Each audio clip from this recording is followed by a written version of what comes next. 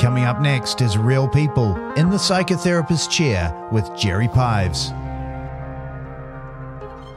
What gets you out of bed in the morning? Who has influenced you the most? How has your background contributed to who you are today? And how do you deal with stress and trauma? Immersing myself in nature is probably my first go-to. Sometimes with just a kind word, just a, hey, it's okay. Join registered psychotherapist and author Jerry Pives as he invites New Zealanders from all walks of life into the Psychotherapist Chair. Check out reality with others, but also check out reality with yourself. Listen in as they open up about their lives, their family's history, and what drives them. I had already kind of been through a massive trauma, so I already felt kind of strong and equipped at the beginning to deal with something that was out of my control. Prepare to be entranced as Kiwis open up about their heritage, their lives, and the understanding of their place in the universe. Frankly, I know very few people who are not struggling to some degree or other in these highly traumatic times that we're living through. Tune into Real People with Jerry Pives, Tuesdays at 1 p.m, right here on RCR, Reality Check Radio. Good afternoon, everyone. It's Jerry Pives here, speaking to you from wonderful Wanaka. Today, we have another real treat for you. When I asked around locally, several people told me to invite a woman called Sue Hoskin to sit in my psychotherapist chair. They did this because she has been running a community project called The Food Forest, which anyone can join. Everybody has been saying just how great it is.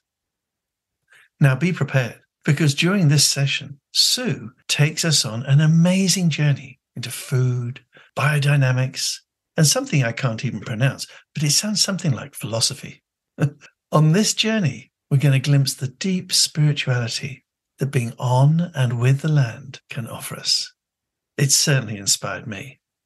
And after her session, I felt moved to teach one of the most useful tools I have come across that we can all use every day to help ourselves make the very most of each day. So do stay tuned when she finishes. So welcome, Sue. We're here to find out a few things. This whole series is about what makes us tick. Most importantly, what kind of gets us out of bed in the morning. We're very interested in what has meaning. And along the side of that, this series is about how do we deal with stress or upset or trauma? What's our strategies? How do we cope with stress and trauma? And those are the three main interests of this series. So, yeah, welcome and thank you for coming on to the Psychotherapist Chair. Thank you. So, Sue, I heard about you. You're a local girl. You're a woman, I think I should say. I came across you and people suggested I talk to you because of your great work locally here in the Wanaka region on the food forest. And several people have talked about this to me, and I don't know anything about growing food. I'm a total ignoramus, so I'm hoping to pick up some ideas here. I don't even know what kind of tree carrots grow on, so that probably gives you an idea of where my level of ignorance is. So let's start off, Sue, by you telling me a little bit about what is this food forest? Tell me a bit about what you get up to. Well, the Food Forest is a charitable trust that was developed and designed and set up in 2012. I wasn't part of that very first opening. It was actually a German guy, Andy Cambies, who set the whole thing up, and he was doing it as a project. The council gifted the land or have loaned the land to the community. And really, yeah, it's a food forest is a series of plants that kind of replicate an ecosystem, and it's a self-sustaining system where you have different levels of plants. So you've got ground covers and then smaller shrubs and then, bigger bushes and then trees with a canopy. And so there's this series of layers which support each other. And the idea is that it's a place where community can come together to grow and to learn knowledge sharing.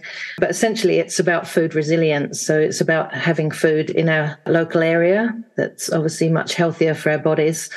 and then bringing the community together to actually build that forest of food. And yeah, I think, it's the aims are to offer free organic food to our community, but a lot of it is about resilience of place and, eating locally and seasonally. We rely on working bees to sort of get the work done. And so we're always hopeful that community will come together, and it's starting to take shape. It seems to go in ebbs and flows, with energy. But yeah, the more it's developed, more people are becoming aware of the importance of having that sort of organisation happening, within our local area. Wow. And is this the only one, or are there other such communities or projects in New Zealand or anywhere else in the world? Oh, yeah, there's plenty all around the world, and certainly becoming more and more in New Zealand, certainly in Christchurch after the earthquake. You saw sort of groups come together and start developing food forests and community gardens as a way of resilience from the disaster. But really, it's sort of working towards a future, not future disasters necessarily, but an insurance for our health and knowledge, and, bringing people together is really an important part of that whole setup here. Wow, that is so... I'm gobsmacked, actually, because I did not realize what a big thing it was. And is there anywhere else in New Zealand other than in Christchurch where these are going on? Yeah, I'd say most regions actually have some sort of community garden or food forest happening, not necessarily the food forest. I know there's one down in Riverton. There's one up in Golden Bay. But yeah, certainly there's more groups of community gardens set up all over the country. And I love the idea of, that you're kind of building a whole ecosystem. You're not just necessarily, farming one crop in one field and another crop in another field, that you're somehow integrating that. That sounds to be like a really important part of what this is about. Yeah, that diversity actually builds the strength. And, I quite kind of like to use it as an analogy for the strength of the community as well, where you've got different levels of knowledge or skills or energy levels. And so, from the school children planting and their bright energy, and the teenagers' innovative ideas and their sort of artistic contributions. And then the adults, have got some of the tools and the knowledge. And then our elders can, also have lots of knowledge and can bake and have morning teas, So it really does involve bringing everyone together. And that diversity of strength is what creates a healthy eating system as well, because, it's a reflection of our well-being given back to the earth. So, what a wonderful concept. Tell me the name again of the person that started all this. Andy Cambees. How do you spell that surname? Cambeis or IES. Andy Cambees. Yeah. What a wonderful concept. And all that energy of the different groups within the community and their different energy levels being part of what's being grown here, and how growing happens between humans and the land and the earth and this planet, this amazingly beautiful planet we live on. And would you say it's an abundant planet? Because I think it's a really abundant planet. What would you say? I think it has the potential to be abundant if we just tap into what we need to do to make that happen. Yeah. I mean, it's abundant in many ways, but food is a really important grounding that we need to have the commitment and the conscience to move forward and actually make those systems work. There shouldn't be such scarcity in food. And I'm really interested, Sue, in you use a word that's very popular and very current and, a big fashionable word right now, which is resilience. And I'm thinking, are you just talking about food resilience, or are you talking about other types of resilience as well? Yeah, definitely a much bigger picture, that word. And I love it. I know it's, probably taken from your book as well. The word resilience encompasses so many things.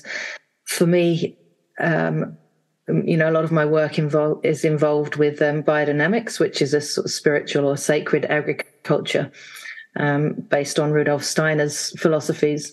And he suggested in 1924 that, our food, the quality of our food was diminishing to the point where our capacity to interact on a spiritual level, to achieve what we're capable of as a species was diminishing as well.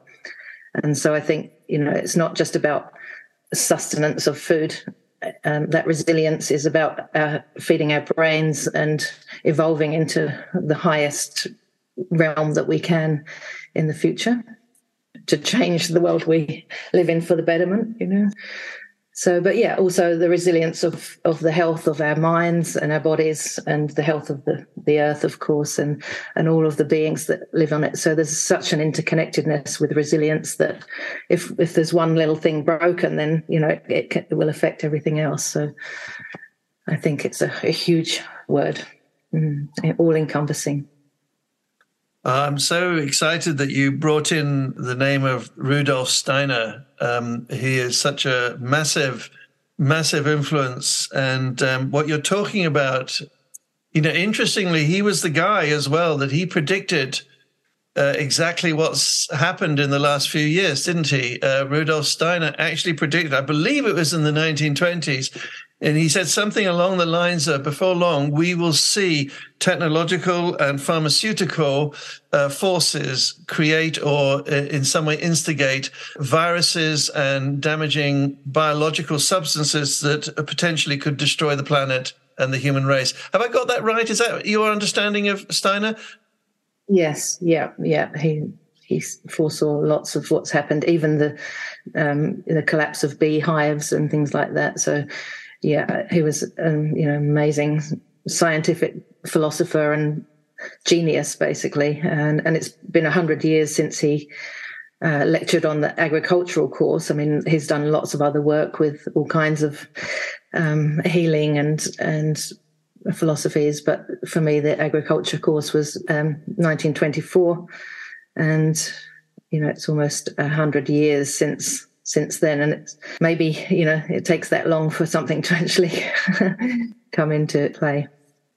So Rudolf Steiner is a massive figure. He is an intellectual giant, not just in the field of agriculture, but in philosophy, spirituality, and indeed education. And I think it's really interesting, Sue. This, to me, seems to be the future. What you're describing, this living harmoniously with the earth and its cycles and the outdoors and our basic human need for food. That seems to be our future because we've come such a long way, haven't we, from any connection with that? I would think my grandson thinks that food grows in supermarkets. It's not quite true. He's actually smarter than that. And my joke about planting carrot trees is partly, flippant, but it's also like, if you haven't grown up with people that grow things, then you don't really know about the earth. It's the ability of the earth to support us and provide for us and for us to look after it that is at the very foundation of human existence, isn't it? That's right. Yeah. Well, it is a living being and it has it's a reflection of our well-being. So it has a consciousness and it is an organism. And again, it's, embodies so many aspects of, and not just the earth. We've got to remember that there's other forces that maybe we can't see, but the heavens are a big part of it as well. The planets and the rhythms of the sun and the moon. We've got these amazing giant lanterns that create forces that help us grow the food and help us grow into, hopefully a more spiritual culture. And haven't we traveled a long way from that?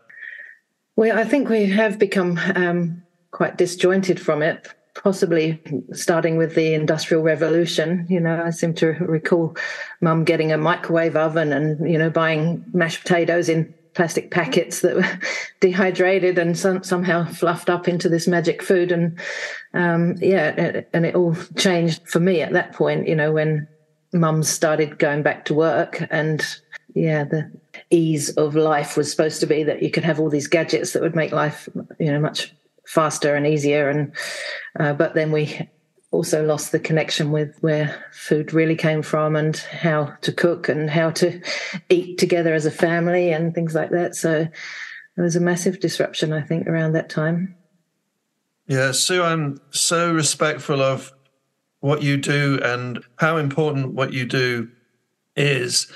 Again, you mentioned we were talking about resilience, and one of the areas of resilience that you haven't mentioned, of course, is, you have, but I want to kind of focus a little bit on is almost all of the psychological research is now showing us that one of the greatest ways to get out of depression or anxiety is to join together in groups and do a couple of things. A couple of things have really come up as effective for our mental health.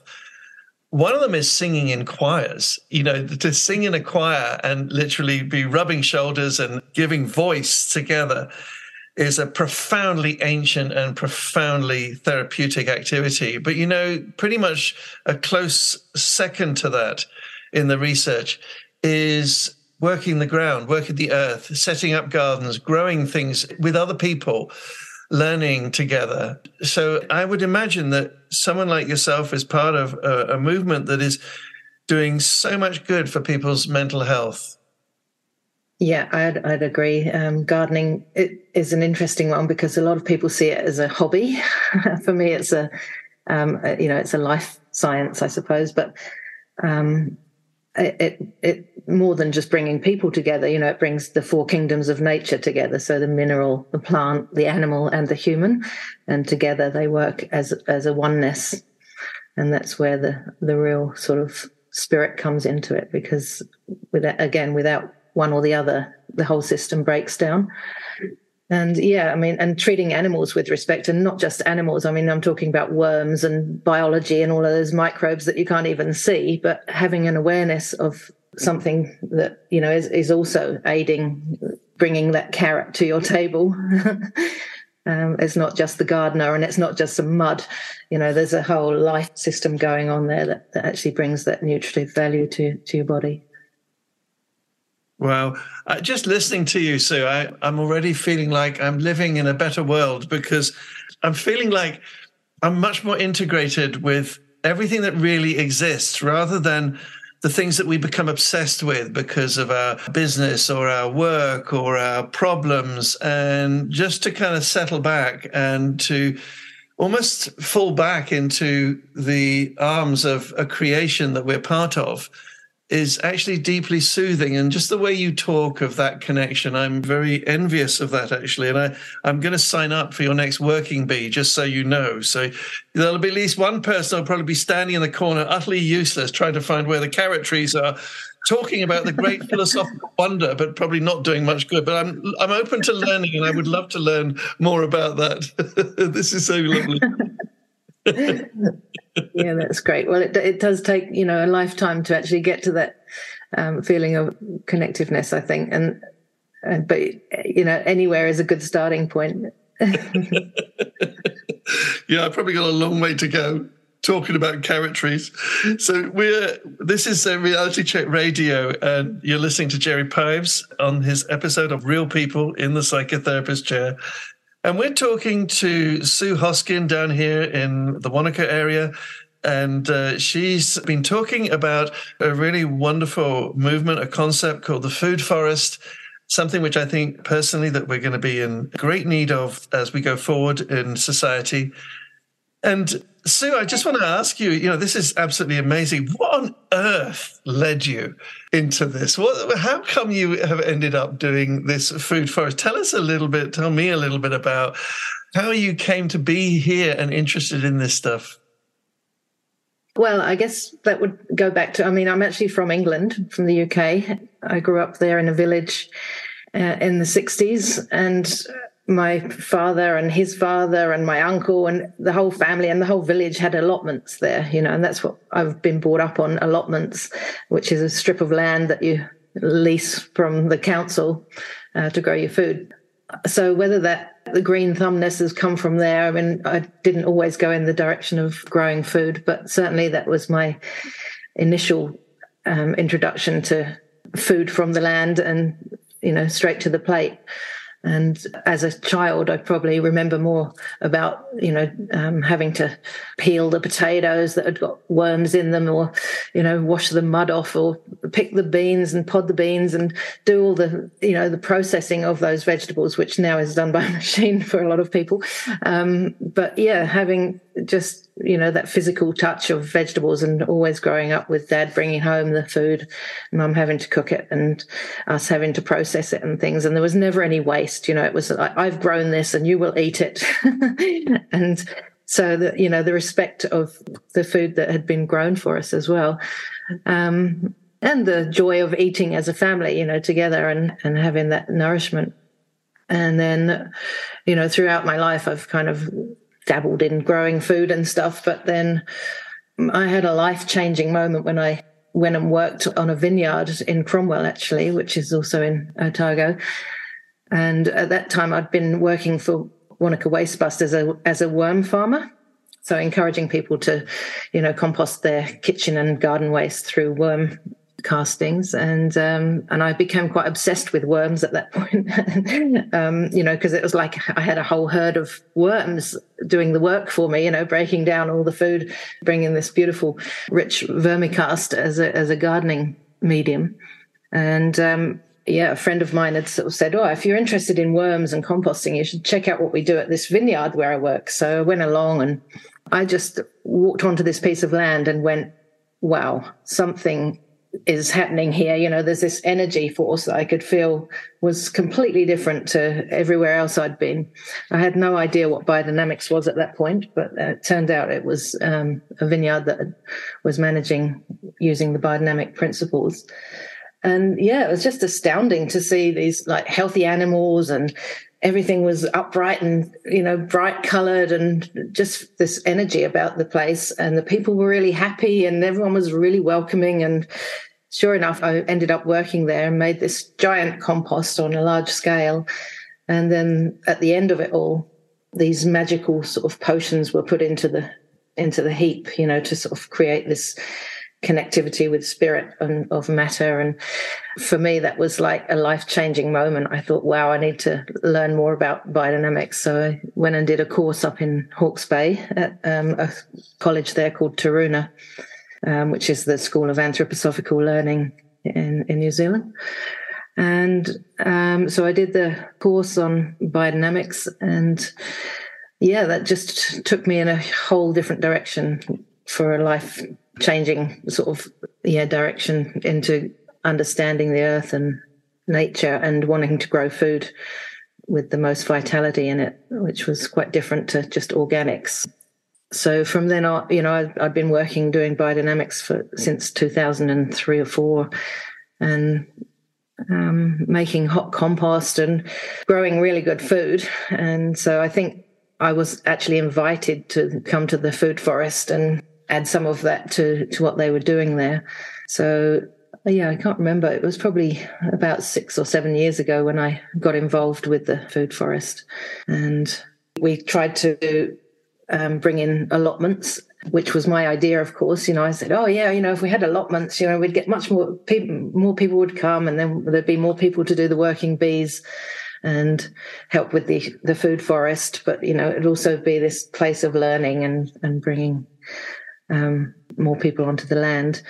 And it worked reasonably well for the first couple of years, but to be honest, it's a huge responsibility. And, for people to come, and the upkeep of a garden that's not in your home is actually quite a foreign sort of concept for New Zealanders, especially. So, people are like, why would you go there to grow your food when you've got your own garden? But the idea is that you're going to a specific place to group together with others, so that you can share the knowledge, share the tools, share the food, the produce. And so it didn't quite work out. So now we've moved on to having sort of community gardens, which is much more of a, less responsibility, but more community driven. So we're still developing the gardens, but people who come in to do the working bees are now able to take the produce home, and then any excess goes to the food larders, which is also, a free resource for our community, for those that need it, and or that, would just like to to use that facility so that they can share their own produce there as well. And that's been a really lovely way of growing the food forest itself. Yeah. Wow. Now, listen, there's been some very long words and big words that I'm not sure I fully understand. I wondered, could you explain a little bit what biodynamic means and what I'm not even sure I can say it. Anthroposophy. You have another go at it.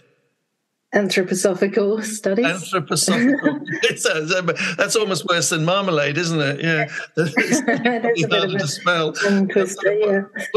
What is? Tell us a little bit about that, because those sound like really important ideas to what you do, and they sound like they're very specialist words.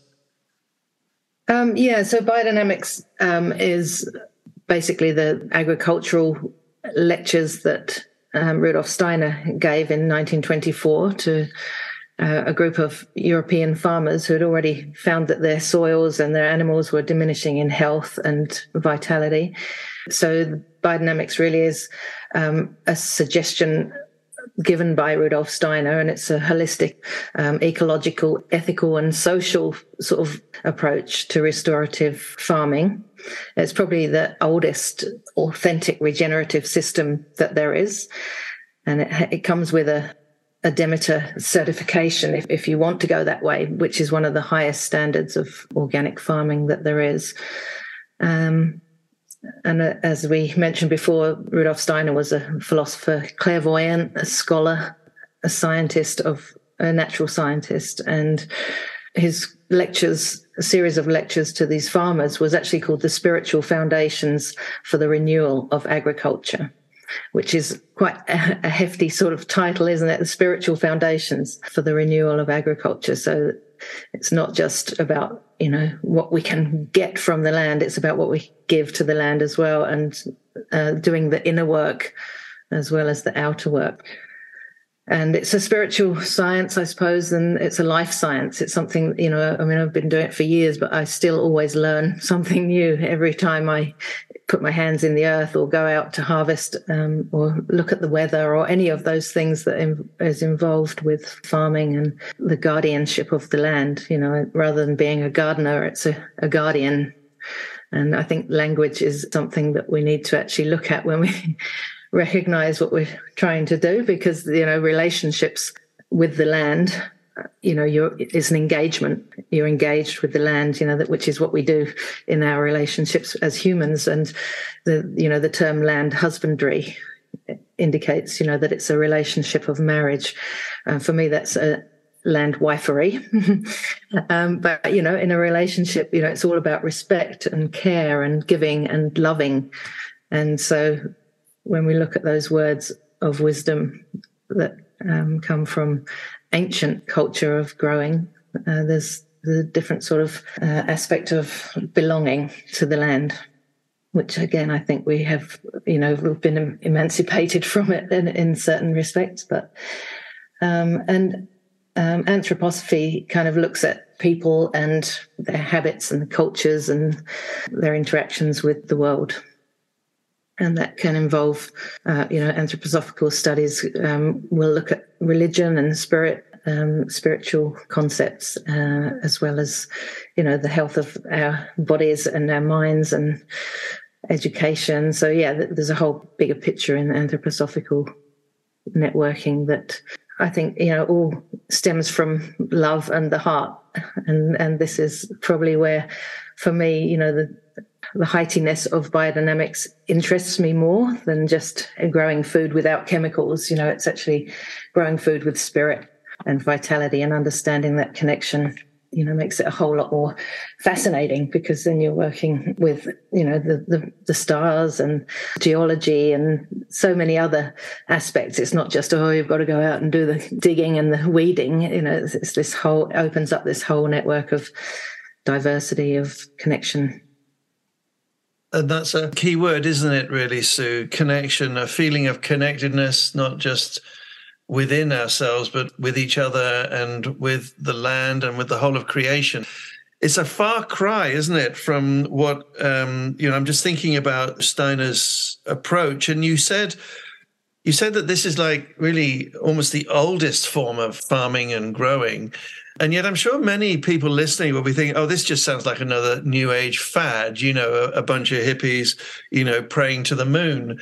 But it's not that, is it? It's something way, way more ancient, that humans on the land, humans on this planet, humans in the history of our amazing planet used to do this for by far the greatest amount of time that humans have been on this planet. Would that be right? Yeah, I think so. I think so too. And again, that sort of went from people providing their own food to having to rely on manufacturers to make their food because life changed and we all got materialistic and wanted more money and bigger cars, and we forgot how important food was. And, I think that's okay, that's part of our evolution. We have to go there before we come back full circle to that understanding and the importance of, what we're actually providing ourselves with and how we treat the earth. Yeah, beautiful. So I'm really interested in what you described as well. Obviously, I would be, wouldn't I? You talked about something about the inner work. And I'm fascinated by language also, and I'm fascinated at the close connection between guardian and gardening. And somehow gardening is something you do to like an activity, and it's devoid. The word gardening is devoid of all the implications of guardianship. When we're a guardian of someone or something, we have a significant role to play. Somehow when you garden, you stick your foot on a shovel or spade and dig something up. And there's somehow, I'm probably exaggerating this a little bit, but, I just wonder whether the language of guardian got changed so that we lost that amazing sense of responsibility and connection and involvement with the land, that somehow gardening seems to be devoid of that in terms of the word guardianship. I wonder if you got any thoughts around that. Well, this is me just getting really excited about words. Well, to start with, I have to say that terminology actually came from a book that is called We Are the Ark. It's Mary Reynolds. It's a beautiful book. She points out the whole point of the guardianship rather than the gardener, and makes you feel differently about how you actually treat the land. But stewardship even, it doesn't sort of really do it for me either. So I love that guardianship of the land rather than gardening. And you're right. I think that it does, people often think of gardening as a chore, whereas guardianship is much more nurturing and nourishing. And we've all got that in us. And to allow ourselves to do that actually brings such joy and peace within our, the inner work. So, what you give, you get. And for me, having my hands in the soil, it's like medicine really for my heart. But gardening, I think we need to look at it differently. And, the enjoyment that comes from it, I think Aristotle sort of said that happiness is an activity. And, if you can put that into how much goodness you get from gardening, it's almost a wage. It's like, for me, that's my job, and there's a payment there, which is my happiness and my health. So, it's not always about monetary values.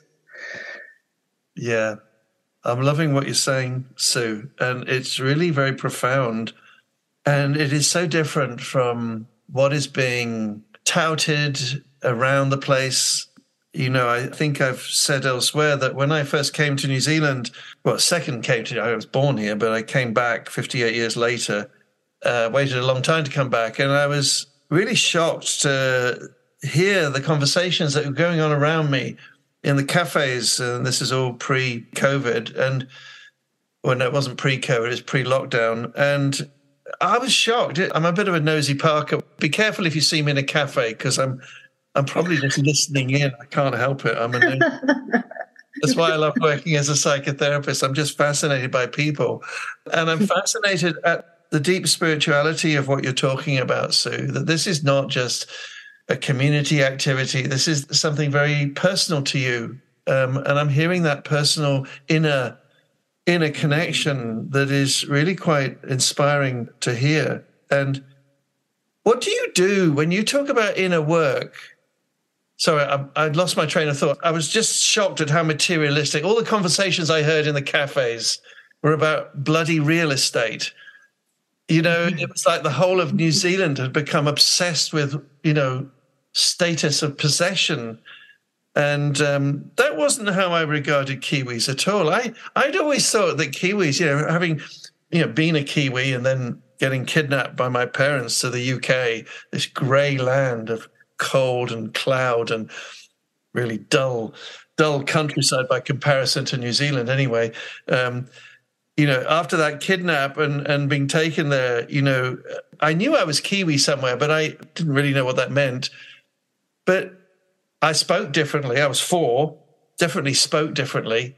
I had to have elocution lessons to get the Kiwi. They tried to get the Kiwi out of me.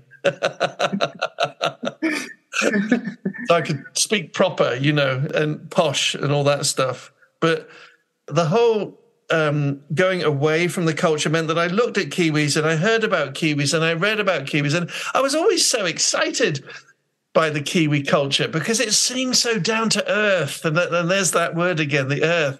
Kiwi culture seemed to me, I don't know what you thought coming over from the UK. I know you're English, but, you know, something about just get on with it, sort it out, solve your problems, get on with it, rely on your resources, be clever, do something that other people hadn't thought of.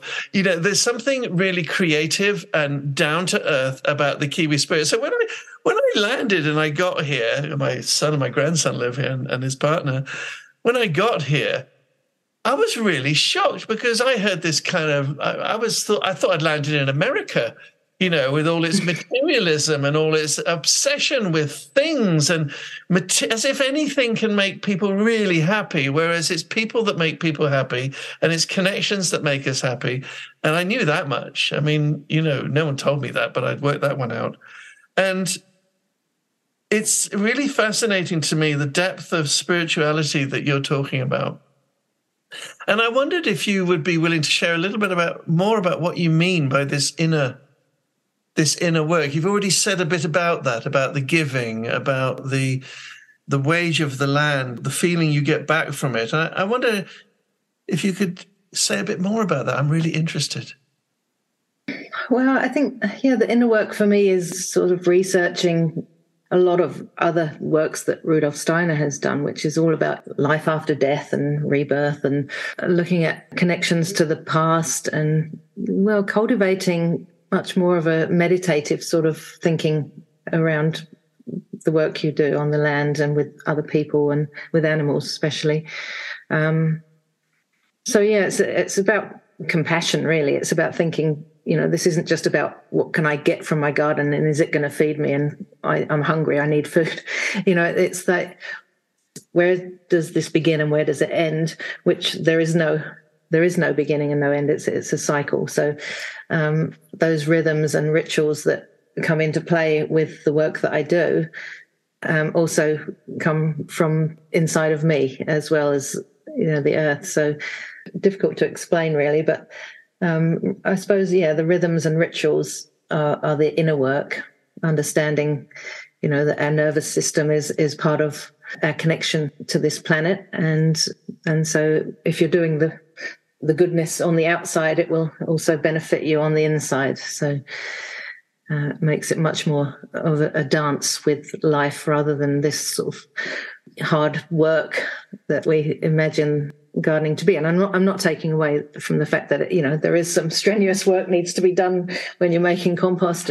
But actually, you know, if you're working with nature rather than against it, it feels much more harmonious flowing than fighting against it and getting digging the earth up like you're digging a grave. There's no need for that. You know, you actually need to be gentle on the earth and it will be gentle back to you, to your body. So the inner work is sort of understanding nature and respecting it and having compassion for it, along with what you're doing to get back the food for sustenance. This seems so much more in line with some of the wisdom that has been retained in more ancient cultures that track back. I mean, we all come from ancient cultures, but since the Industrial Revolution, many of us have lost our sense of our roots, our cultural roots, our family roots. It's remarkable how few people have any real historical connection beyond the 19th century, which is the Industrial Revolution time. And of course, with Industrial Revolution, we left the land. But there's been pressures to leave the land throughout history, land clearances. There have been times when people have been forced off the land by conquest, by war. The battle to retain our connection with the land is one of the themes of history. Another of my passions and my love is I started life as a history teacher, and I've always been fascinated by that historical roots. But this spirituality you're talking about goes back to cultures that have retained that connection with the land. I'm thinking here in New Zealand, we have the Maori culture with its relationship with the land. We, in the Native American Indians, wherever there's been a retention of the wisdom of the indigenous culture, this is what they talk about. This is what their stories are about. This is what their spirituality is about. And it's a very important, powerful part of what modern society has lost. I don't know if you would agree with that, Sue, but that's what I'm hearing from you, I think. Yeah, I would agree with that. When we look at most of our medicines are made from herbs and minerals, but again, with that emancipation from nature to, the people in the white coats know best, and, if it's not in a packet, then it probably doesn't work. This kind of mindset that has changed, unfortunately. And again, biodynamics forces the farmer to go back into that. We do harvest the flowers and for the essence and make certain preparations. It takes a lot of time and a lot of understanding, and, it's research. So it is a science. Don't just go into it and understand it's not a recipe and it's not a religion, but it's actually trains your mind into understanding that if you crush a crystal, for example, there's an energy that is released. Well, most people wouldn't, will look at a crystal and go, yeah, it's kind of pretty and, maybe it's got some power, but, you're actually forced to sort of understand each piece of the earth and what it does for the betterment of your life. And so, and I think that's what the older cultures did have when we think about energy fields and, sort of frequencies that probably some of the more ancient cultures had to aid them build pyramids, for example, or, walk up huge mountains. And a lot of it has come from a different understanding of energetic fields and those influences of the health of plants and essences and things. So, yeah, it's not just about food. It's much more to do with medicines and meditation work of connecting with the bigger picture. You're doing such a great job, Sue, of explaining something that is not so easy to explain. Really appreciate your candor. You're listening to Reality Check Radio. This is Jerry Pives. On this episode of Real People in the Psychotherapist Chair, we're talking to Sue Hoskin, and we're delving into the magic, the spirituality, the depth, the psychology almost of our connection with the earth and how important that is for us. And I was thinking, Sue, that there's been even in the rather, one-dimensional scientific community where they study things like molecules and chemicals and stuff like that, as if that can explain too much about anything. But they do it. They do their placebo double-blind studies. And there's a lot of interest in something I'm doing at the moment, which is jumping into Lake Wanaka every day for a few minutes, doing cold immersion and feeling the benefits of that and the challenge of that.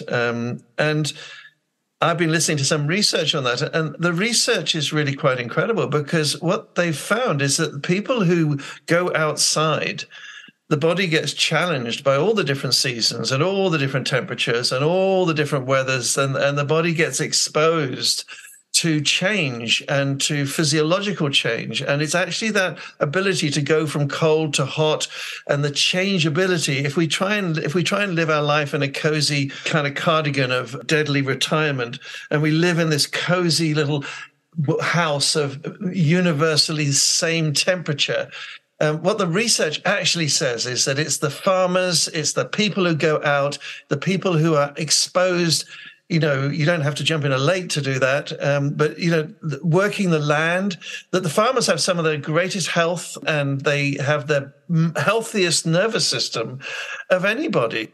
Yeah, so what you're saying is really backed up by some even I call it one-dimensional science because it misses out pretty much all the things that make us human, but it goes for things and chemicals and all of that stuff. But nonetheless, even that stuff is showing what you're saying to be true, that we need this connection. We need to be in relationship with the land.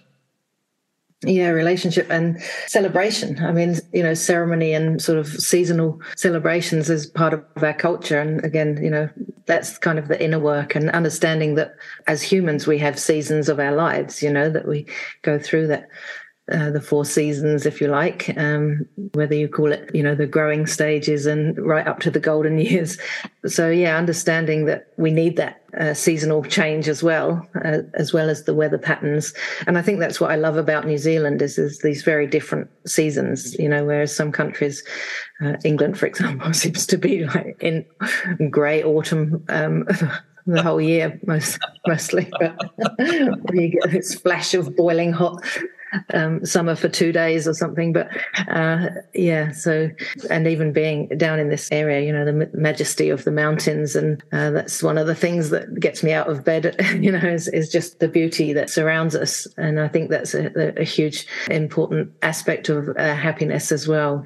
Our environment brings us that joy. Well, it's funny you should mention that because I've been realizing that as we're coming to the end of our time together today, I barely asked you what gets you out of bed in the morning, and you've just answered that to some extent, I think. Tell me how you deal with stress. How do you cope with stress, Sue? Well, a number of ways. Quite often just getting my hands in the soil. I thought you might say that. My allotment is a place of peace and beauty. There's cows down there at the moment and the birds are there, and quite often I'll see a heron go over, or, there's rabbits and things. So immersing myself in nature is probably my first go-to. I also love singing and dancing, doing art. I love to get my paints out on. I think it depends what stress it is that's getting to me and how I sort of deal with it. But I suppose all manner of things. Yoga is really good for me at times of stress. But also, socializing, sometimes that can just be the thing that I need to get away from my trauma and actually just have fun and be with people that, I feel embraced by. And that's a really powerful stress reliever for me. On other occasions, I, prefer to be on my own and listen to music.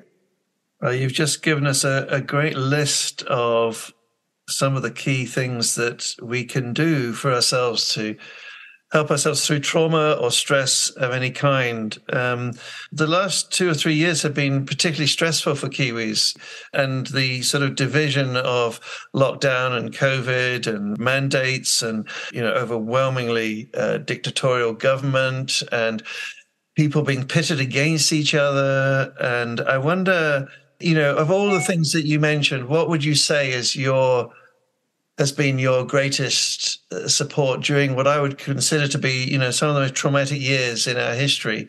What would you say went to the top of the pile for you in terms of helping you through these last few years?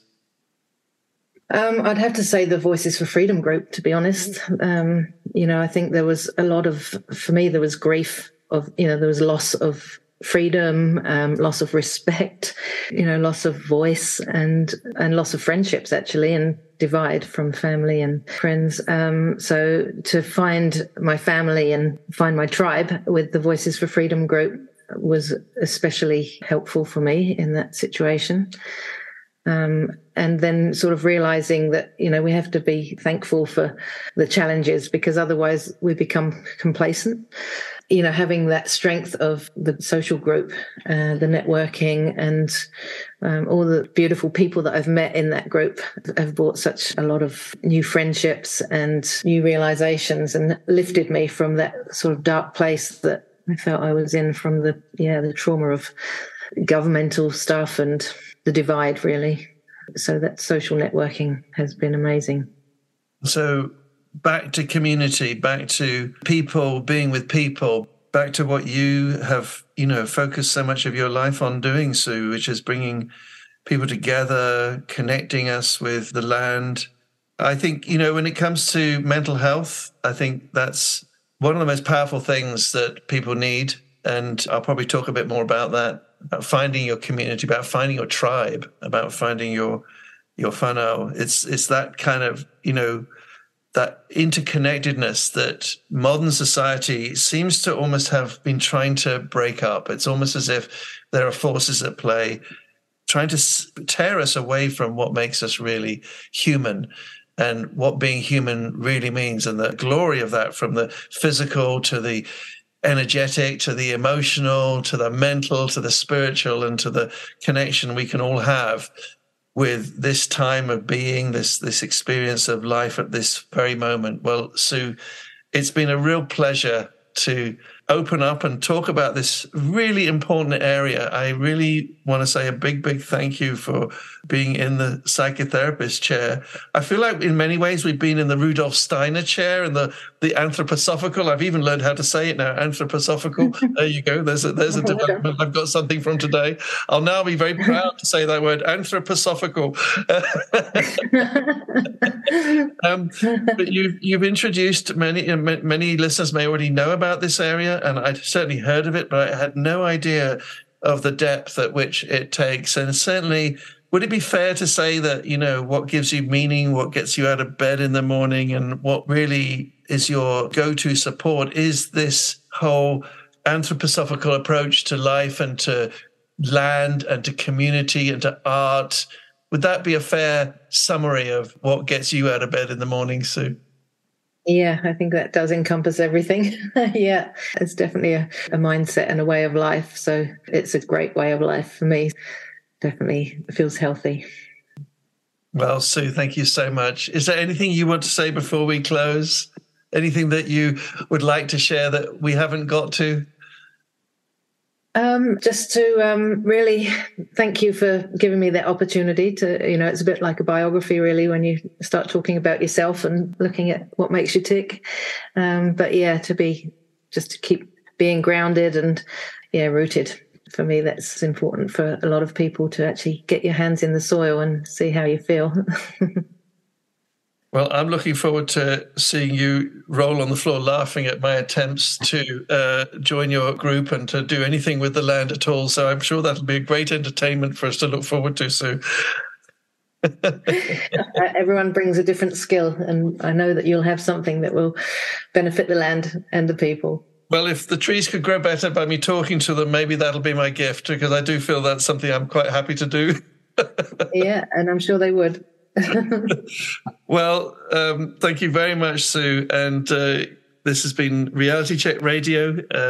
Real People with me, Jerry Pives, in the psychotherapist chair has been Sue Hoskin. And stay tuned, because after this, I'm going to do a little bit of reflection and share some of the psychological implications, models, tools, tricks, tips, whatever that we can all use to help ourselves through the tougher times in life. And Sue Hoskin, thank you so much for being in the psychotherapist chair. Thank you. Thanks for tuning in to Real People with Jerry Pives. Do you have a guest suggestion for Jerry?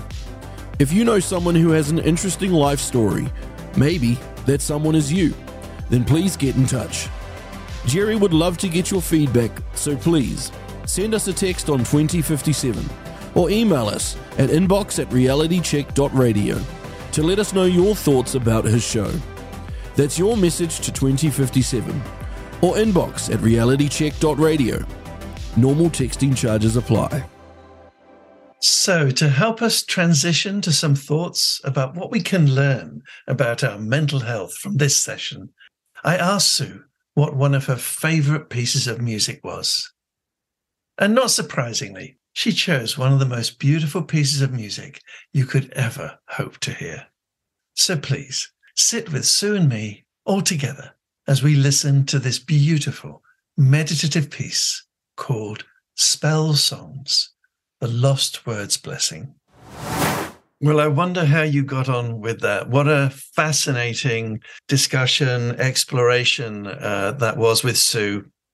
I certainly didn't expect to learn about Rudolf Steiner and his 1923 or 24 lectures on agriculture. I didn't expect us to delve into the world of biodynamic farming and biodynamic living and anthroposophy. What an interesting world. And I wonder if from all of that, you got a good idea of just what makes Sue tick. I think what we heard was Sue connecting, with the land being really important to her with her food forest project, but also going right back to her childhood of father and grandfather doing vegetables and allotments and that very English tradition of growing vegetables and having your own land to work. Coming from, I think, the Second World War, that was a big move in the Second World War. I think we might be going back that way now, where we all need to take care of our own food supply because the powers that be and the authorities that were charged and paid for looking after us have let us down, and we're finding that they're threatening our food supply, not helping it. So that's really important. But it was more than just growing vegetables and having food to eat. It was a whole connection with the living force of creation itself. It was a profoundly powerful, holistic view of living. And of course, it wasn't just connecting with some kind of whole universe and seeing the interconnectedness, but it was also really about connecting with community and with fellow human beings. And this connection is really, really important, especially when we're struggling. And frankly, I know very few people who are not struggling to some degree or other in these highly traumatic times that we're living through. Invisibly traumatic for some who are not aware of what's going on. And for some of us, we are aware, and that's even more traumatic. So whether you are aware of what's going on around us at the moment, which is possibly the biggest attack on humanity in the history of the planet and the history of our species, whether you're aware of that or not, everyone is feeling the trauma. You can even see it in the animals around us. I'm hearing from dog owners that more and more dogs who are highly sensitive to emotion are getting angry and traumatized. So I think it's really important to look at what works for us. And what really works for us is human connection. We're really not wired to be on our own. And although we can do lots of wonderful things like meditation, like yoga, we can do all sorts of things on our own. What really matters for the human nervous system, and this has been borne out by tons of research, what really matters is our nervous system state. What is the state of our nervous system? Are we agitated? Are we in what we call fight or flight? Or are we kind of going catatonic and shut down and depressed and inward?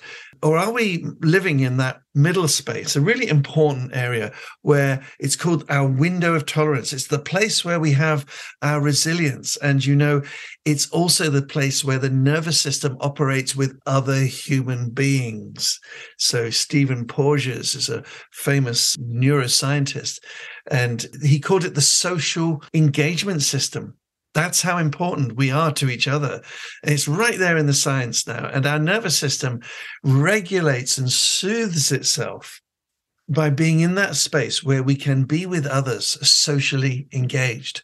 And wasn't it interesting that right at the heart of this incredible philosophy or anthroposophy was this sense of the interconnectedness of all, right at the heart of this almost ancient and primordial approach to living that we used to all have once, of this sense of we are within a matrix, a beautiful matrix of wisdom and love and growth and development. Within that came people working together in community. And if you want to follow up this idea of connections, I'd just like to shout out to a tremendous writer called Johann Hari, Hari is his surname, Johann Hari. And he wrote a remarkable book called Lost Connections. He's written several others as well, but I particularly like Lost Connections because this is about one man's journey as he goes through being depressed as a teenager, being anxious and depressed, and going through college and university, and his journey through pharmaceutical idiocy, as if, a substance can change someone that is missing something in his life. He travels all around the world. He describes his meetings and his discussion. He's a very earnest young man trying to find out what works. And where he comes to is that he actually comes to a very traditional position, a position held by radical psychiatry, actually, that is the tradition that says when we're not feeling okay, it's not just us. It's not just our own problem. We are part of a bigger picture. And of course, radical psychiatry and Lost Connections, he doesn't refer to radical psychiatry. He kind of has to reinvent the wheel on that one a bit, but he does that in his own brilliant way. And, he returns to something that most psychological professionals are aware of called radical psychiatry. And radical psychiatry says you cannot just blame the individual for society's insanities. And that is so true right now. I mean, I'm promoting a new definition in the psychiatric diagnosis manual that everyone uses all around the world. And I'm promoting a new psychiatric mental health condition called GIT, GIT, which is a very English name, I know, but it's quite a funny one as well. But are you suffering from the GIT? And the GIT stands for, G stands for government, the I stands for induced, and the T stands for trauma. Government-induced trauma. And most people working in government bodies or registration bodies or NGOs should be hanging their heads in shame at what they've done to increase the trauma of people all around society. So we're probably all suffering from the GIT. And the way out of that is to connect with good people doing good things and to stay away from those people in those positions. They're really not good for your health, in my very humble and slightly outspoken opinion. So Johann Hari, Lost Connections, great book to read. And it really does say what he found was that people who come together, often around social justice, around local issues, around housing, around health, people that actually care, be around people that actually care about someone more than just themselves, people that actually are interested in looking after others. Those are the people to look for. Those are the people who are good for your soul, and to be involved in doing things with each other, be active with each other.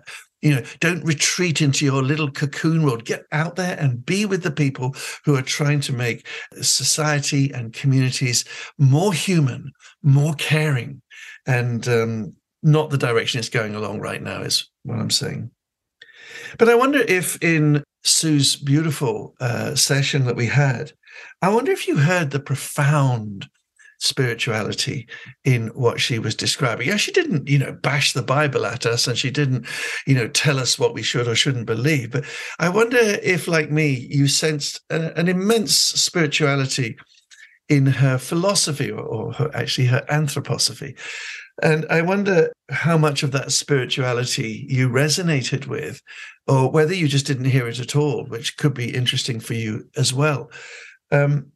I certainly heard a profound, unifying, integrational sense of each human being living within a beautiful, living, pulsating universe. And isn't it interesting that every single one of the government-funded organizations all seem to subscribe to the new religion? Well, it lasts a couple of hundred years, I would say. But the new religion, I call it the religion of materialism. The other word I use for it is scientism, which reduces all our experiences to the smallest bits of us that you can't see, can't even see them, the molecules, the bits and pieces, the stuff, the matter, the physical matter, as if that's all we are. And certainly some of us are not all that interested in reducing human experience to some tiny molecules that you can't even see, and then studying and analyzing and researching them as if they're the really important bit. Well, some of us just aren't interested in stuff, and some of us are certainly not interested in that particular government-funded propaganda machine. Just follow the money if you want to find out who's influencing that bunch. And the money is coming from the government, and the government also is highly suspect in so many things that we're discovering today. What a shock for many of us brought up to trust the government, and here they are. We've been betrayed on every level, in my slightly outspoken and rather humble opinion. But whatever you think, I can have my opinion, but whatever you think, many of us are interested in a much bigger picture. And this came home to me, when I started my career as a therapist. I actually started in the world of massage and body work. And at the end of every session, I wanted the client to define what benefits they'd got. I didn't want to tell them. I mean, I know a lot of successful body workers are really got very busy practices. They continue telling their clients how good they feel and what they've got from it. And I was never that good a car salesman. I just used to say at the end, once they were dressed and everything, I said, just walk around the room, walk around the table, and tell me what you're noticing about yourself, especially if anything feels different to when you arrived. That was really my interest. And I've always learned more from my clients than any training course or any textbook. I've never really got into too much reading of stuff, although I love to read, actually, but I never learned from what works in therapy. I just watched and learned from my clients. And they would walk around. And, for 25 years, I've been doing this.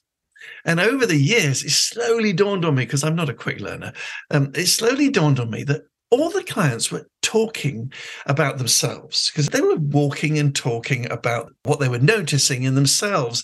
And I realized that there was one particular language that was coming out. Well, 5 languages, actually. People were speaking in 5 different ways about their experiences of being human. And what were those 5 ways? Well, some people talked about the physical. I kind of expected that. But many people talked about their energy. How their energy is it low? Is it up? Is it down? What sort of energy are they walking in? How do they feel their energy? And then some of them would also talk about their emotional state. And others would talk about their psychological or attitude state. How they're thinking of the world at this particular moment. And others would talk about their spiritual state. They might not use the words we associate with religion, but they are talking about the spiritual state. They're talking about their place in the world, how they fit in, their meaning, their purpose. We've been talking about meaning and purpose quite a lot, and I would suggest that's a profoundly spiritual concept. What's our existential purpose here? To me, that's an actual spiritual question. So I summarize these in my book as PEEMS, P-E-E-M-S, P for physical, E for energy. I always draw it like an energy sign. E for emotional, M for mental, S for spiritual. And I think that's a far better picture of what we are than what these kind of scientists are trying to say. This religion of scientism that suggests that we're molecules. I actually know that there have been several books written. Another great book you might want to read about the power of our emotions and our mind on these physical bits that we can't even see, called molecules. A book by Candace Pert called Molecules of Emotion. And it's all there. She's actually found the scientific research that says, you know what, these molecules are really affected by how we feel. There's research on it. So why we're pumping people full of pharmaceutical substances, when actually, do you know what? If you help someone to feel better, they do that all inside themselves. We've got a chemical factory inside our body. We can produce practically anything inside the human body. It's almost as if we're a miracle. It's almost as if we're made by a divine power, or we are even part of some great divine story. That's a bit more exciting than coming from bits of molecules or evolving from some shrew or monkey, or actually, I think that's an insult to monkeys, actually, and possibly to shrews, but the idea, there's a lot of questions. I've got a lot of questions these days about what we've been told. I believe a lot less than I used to. So what can you do with this? Well, what's a good practical tool for your day-to-day management of your stress and your trauma? Well, number one, please understand that trauma can never be resolved alone. It needs communities, it needs gardening groups, it needs choirs, and sometimes it needs people like me to talk to, so that you're with another human being who's actually made the study of trauma and its release a part of our life. Where there are many, many dedicated human beings, you're living probably within a mile of you, who are dedicated to healing therapies of some kind or another. And sometimes we really do need to speak to another person. Yes, there's a great deal we can do, but how do we know when we need to reach out, especially to someone who's been trained in the psychology, in the nervous system, in healing? How do we know when it's time to reach out? Well, that's quite simple. Whatever else you're doing isn't solving the problem. You keep finding yourself in the same place over and over, then you're going to need someone to help you get over that hurdle. There's no shame in that. As we grow up in life, as we develop as children, we develop certain beliefs. And one of the most common beliefs we develop is that we've got to sort our shit out all alone. And that's actually not true. That's an anti-human belief. And humans need each other. And to take responsibility for your own state or your own issues or your own problems is actually a profoundly human and awesome step to make for ourselves. So, just blame everyone else for it is not really a very spiritual place. It's not very true either. Yes, we are influenced by what's around us, but at the end of the day, it comes down to each of us how we solve that. And sometimes what we're dealing with is so overwhelming that we actually need another person to kind of hold that trauma with us, so we're not alone anymore. And it's incredible. All the research on therapy says that it's not the approach, it's actually the safety in the relationship that really, really matters. The research is undeniable on that. What I'm trying to suggest here, what I am suggesting here, is that you are absolutely human and normal to need to reach out to another individual. Now, I'm not just touting my particular approach or my particular work here. I'm actually saying, somewhere near you, there's going to be someone who's dedicated their life to understanding how to manage and help people manage trauma, distress. And it's perfectly, perfectly human to need the help of another person, because as we grow up, we develop these beliefs and we're blindsided by them. We're literally blindsided by our childhood beliefs. And it sometimes takes another person who's not got our background to say, it's kind of interesting. You keep talking about this thing and it doesn't seem, I'm wondering if that's actually very true. Is that a belief that you now, as a grown-up person, subscribe to? And very often our work is involved in identifying the beliefs that harm us and helping us to take on new beliefs, to choose a different story for our lives. And that's really exciting. Well, I think so anyway. I guess I would think that, wouldn't I? Because I've devoted my whole life to helping people with this sort of stuff. So reaching out is normal. That's my real message. And it's good to reach out as well as do all the things that we do on our own. That's great. But in these days, what's a very simple tool? Well, just think of that word PEEMS. And one student of mine came up with a brilliant idea. It wasn't mine, unfortunately. I'd love to say it was. It wasn't my idea. When I'd been talking about, PEEMS and the 5 levels that ordinary humans have taught me. I never read this in a book. I never got it from some religious text. I just watched people and listened to them walking around the table and noticed they spoke in 5 different languages. Some would speak only in one of these 5. Some would speak in a lot of these 5. The physical for P, the E, energy, the E for emotion, the M for mental, and the S for spiritual. Now, if you just do a grid, and you write down PEEMS, P at the top, EEMS down on the left-hand side of a page, and you run across and make a grid, and you have like a matrix, and then you have a date for each of the columns going vertical. So you write down these 5 PEEMS, and then you put down a column, and you just mark yourself out of 10. How am I doing physically? Okay, I've got aches and pains, struggling. Or maybe I'm just feeling great. Give that a 10. How am I doing energetically? I'm a bit smashed. I'm a bit kind of overloaded. I feel heavy. So maybe give yourself a 3 or 4 for that, if that's how you're feeling. But if you're feeling like, I got bundles and oodles. I've just made up a new word, boodles.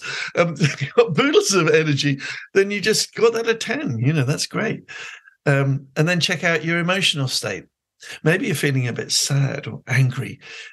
Maybe you're feeling, in which case, if you're feeling a bit untogether or angry or just lonely, score yourself a low score there. Give yourself a 2 for that, But if you're feeling like really emotionally content, and I need to come up with a new word for that, don't I? But where you're happy, it's called happy, joy, bliss, peace, whatever that emotion is for you, then score yourself high if you're feeling good. A simple way to think of that emotional thing is mad, sad, bad, or glad. Just put that down over what are you feeling, and put that score down. That's the emotional one. Then the mental one, attitude, mind. Give yourself a score for that. Are you feeling positive? Are you feeling like life's going the way you want it to? You got good positive beliefs about people, about stuff? Or are you struggling with that? Are you in a depressed state? Are you thinking that, everything's going to hell and back again? Where is your mental level of positivity? And you might be down at the 4 or the 3. You might be having a bad moment or even a bad day. But you might also be just thinking the world's a great place and that, everything can work well. That's your mental positivity state. So score yourself a 10 if you're up the top there. And then there's the spiritual state, which is, where am I spiritually? I don't mean, go to church necessarily, although I think that's a community that's worth joining if it's a safe community, if it's a good community. There are some pretty toxic religious communities as well. Let's be honest about that. Where are you with your sense of purpose and your connection with something bigger than yourself, being a part of a story, as opposed to always being the center of the story? I actually find that quite a relief, to let go of my story and become part of a bigger story. However you put that, and it's hard to describe words. There's a lot of baggage around spirituality, isn't there?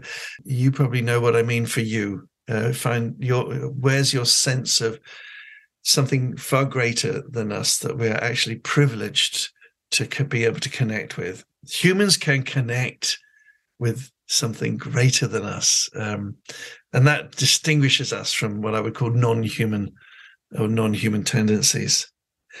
So use these themes to make a kind of reality check for yourself. In a previous broadcast, I talked about checking out reality. I call it the CORE principle, COR, CORE. Check out reality with others, but also check out reality with yourself. And it seems quite good on Reality Check Radio to be promoting a very simple tool that I've taught and many of my clients have used, to use these 5 definitions. There might be more, there might be others, but they've worked for me for 40 years now of bodywork. And seeing that people, where am I physically, energetically, emotionally, mentally, spiritual? Score yourself. And then the really important bit, don't forget this bit, adjust your day, adjust your plans. If you're physically not feeling good, then, go and get yourself some physical treatment. If you're just physically exhausted and you need to take rest, if your energy is buzzing, that's something you can enjoy. But if your energy is really heavy and sluggish, think of what you could do about that. What could you do? Maybe it's time to go out for a walk in nature or the bracing fresh air.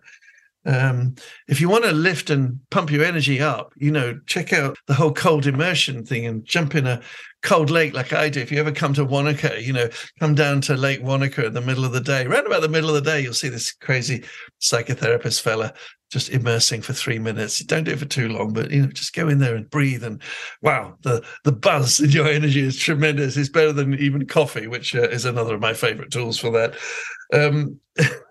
I know a lot of health people will be horrified at that, but that's how it is for me.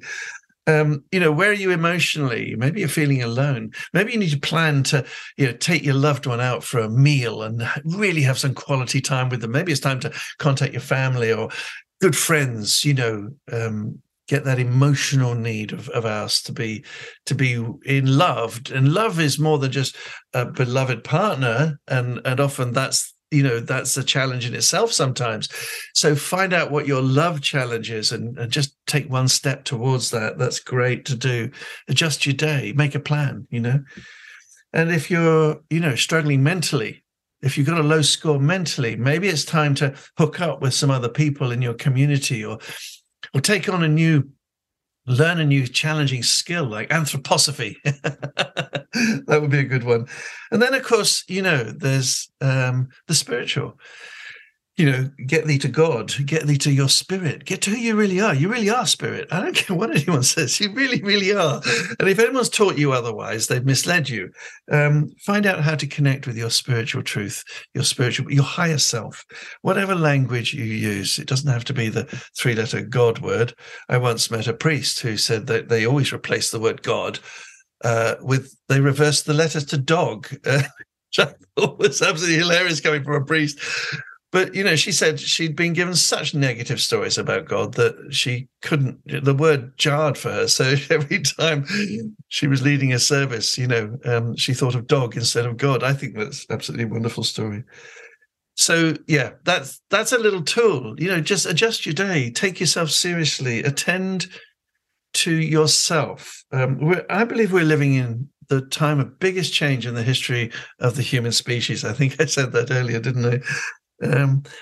And so change is actually traumatic, and clock that, and attend to your needs. Your needs are probably greater right now than they've ever been. And if you ignore those needs, you're going to head down a very dangerous pathway of sickness and illness and anger and rage. But if you find a way to tune into what you truly need, listen to your body, listen to the wisdom that is in you. We were never placed here as humans without the tools to access within ourselves, to find peace, to find harmony, and to bring it all the way back to Sue, to find our interconnectedness with the whole of creation. To get the full experience of The Real People Show, listen live on Tuesdays at 1 p.m. or to the live stream rewind editions each week on Tuesdays at 10 p.m. and Saturday at 11 a.m. And if that's not possible, we know you'll still love this chat with Jerry and his guest. And a reminder, you can check out the show notes for more information about the music played by checking your app or visiting www.realitycheck.radio/Jerry. That's www.realitycheck.radio/GERRY. So let's have a look to see what we've got in the mailbag this week. So we've got a message from Sarah. Hi, Jerry. Thank you very much for such a great show that you're bringing to the airwaves. I loved last week and today's with Craig. It's interesting how listening to guests talk about what seems like a very stressful subject, i.e. trauma, can in fact be so uplifting. Yeah, what a good point, Sarah. Sometimes we just need to know that we're not the only ones who are having a bad day, eh? Another message is from Beth. Yes, Jerry, finding the message in the mess. Finding the message in the mess. What a lovely way to put it. That video with the Scottish granny gave me a great belly laugh. Another great show unfolding today. Yes, if you haven't seen the granny video laughing to the wonky donkey on YouTube, you just haven't lived. Message from Kay. Not only father role models for men, but mother role models for women. Couldn't agree more, Kay. I hear the first referred to quite regularly, but not so often the latter. Thanks for the show. Last week's was some of the most touching and human media I've ever experienced. Wow. As well as you, Jerry, what amazing humans your guests are. Well, absolutely, Kay. I am blown away by real people. Not your showbiz personalities, not your media people, not your people out to got some hidden motive. So This is a reminder to everyone. If you know someone who's been an inspiration to you in your community, then please send me their email address and a reason why you would like me to send them an invite, and I will send them an email invite. Let's hear from real Kiwis, real people doing real things in real communities. Send that to inbox@realitycheck.radio. inbox@realitycheck.radio. Next one coming up. This is from Lisa or Lisa. I'm not quite sure how you say your name. It's spelled with a Y, so I'm thinking Lisa. Wow, you guys just keep knocking it out of the park.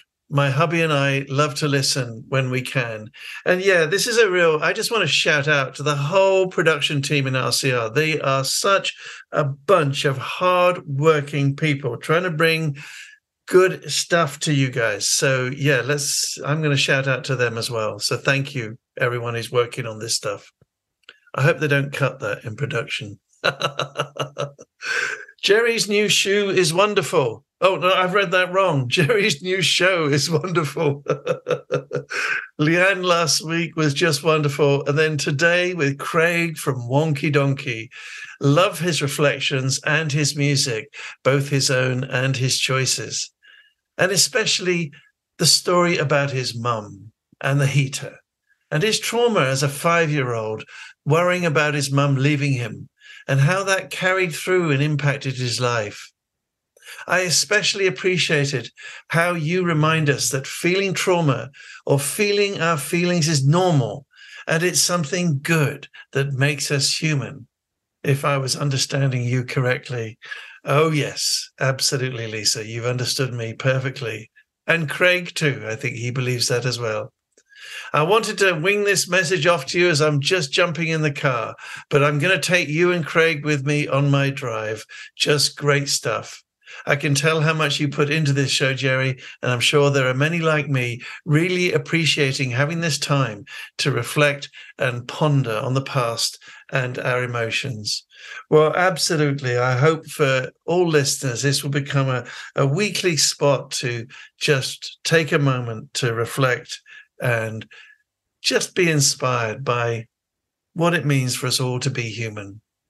Thanks for that mailbox. Keep them coming, folks. I can't tell you how much I enjoy hearing from you and what a difference it makes to my day when you tell me how it does for you, what it means for you, and what value it has for you. Keep them coming. You're listening to Real People with Jerry Pives right here on RCR, Reality Check Radio. So welcome to Music with Meaning. We're now going to be talking to Sue Hoskin about her music with meaning. But just to get us in the mood, let's begin by listening to the wonderful and famous Doobie Brothers. Listen to the music. So welcome to the third segment of Real People in the Psychotherapist Chair with me, Jerry Pives. And in this segment, we are looking at music with meaning. What piece of music reminds you or has value for you or was significant to you at certain important times in your life? And just a reminder to those of you who'll be listening to this on the replay edition of Real People on RCR. For copyright reasons, we're not able to include all the music in the on-demand replays. So instead, you'll just be hearing a compilation of the conversation that Sue and I had on this journey that she makes through the music. And remember, you can also get the show notes with more information about the music played on this episode. And you can find these on the app or under the relevant show, or just go to realitycheck.radio/Jerry. That's www.realitycheck.radio/GERRY. And we've got Sue here, Sue Hoskin here, who's going to be sharing with us her music with meaning. So Sue, thanks for doing this with us. It's lovely to have another chat with you. Oh, look, thank you for inviting me. It's been a wonderful sort of biographical journey into my soundtrack of my life. So yeah, it's been quite an emotional journey, but I've enjoyed it. So, Sue, tell us what it is that you're listening to at the moment that is really doing it for you in uplifting you or soothing you or whatever it is that you're using music for right now at this moment in time. Okay, well, as you know, I selected the Lost Words Blessing. It's something that, does make me feel quite calm. It's almost like it's quite godlike to me. And it's from a book about the loss of childhood, the joy and the rich landscape and discovery and imagination that children seem to have lost in today's world. And I kind of relate it back to my own childhood when, with this sort of grief and loss of natural habitat, the hedgerows disappeared and, our village became a city and the fields and the woods became these kind of concrete landscape. And I think that really affected me as a child. And so, that sort of, I just love the words and the musical instruments, the harp in there. And it's just so healing, I suppose. I just love the calmness of the music. And it feels quite sad. And I've actually chosen it as one of my funeral songs because I've, with the Death Cafe work that I do, we're looking at advanced care plans where you're actually planning for your own death and funeral and things like that. And a lot of these songs have come about from actually looking at that, at how that might look for me, planning my own funeral, which I think is a really important part of what we talk about at the Death Cafe, is actually accepting that death is inevitable. And then if we can embrace it, it makes it a whole lot easier to deal with the fact that, when we're going to die. So choosing things like, how you would like your funeral to go or what you would like to wear, things like that. That planning side of death can actually have a really meaningful way of dealing with something that we're quite uncomfortable with. Wow. I mean, we didn't even mention your Death Cafe in our interview, did we? I don't think so. This is a real revelation. So listeners might not know what a Death Cafe is. Could you explain a little bit about that, Sue? Because that does sound really amazing. Sure. Well, the Death Cafe is an international movement started by a guy in England called John Underwood, who died fairly recently. But it's really a safe space for people to come and talk about anything to do with death, dying, bereavement. It's not a grief or a counselling group. It's an open conversation that we hold once a month. The idea of it being a cafe is that we go to different cafes and the idea is that you drink coffee and eat cake because that's comforting when you're talking about something uncomfortable. And of course, then you're supporting local cafes and moving around to different places and sort of just having nice spaces to be in a safe environment. Liz Malushnig and I started up the Death Cafe 3 years ago, and it's just exploded. So people, to start with, were feeling a bit, that's a strange thing. Why would you want to talk about that? But as you come and talk about the death, it actually becomes quite an uplifting conversation.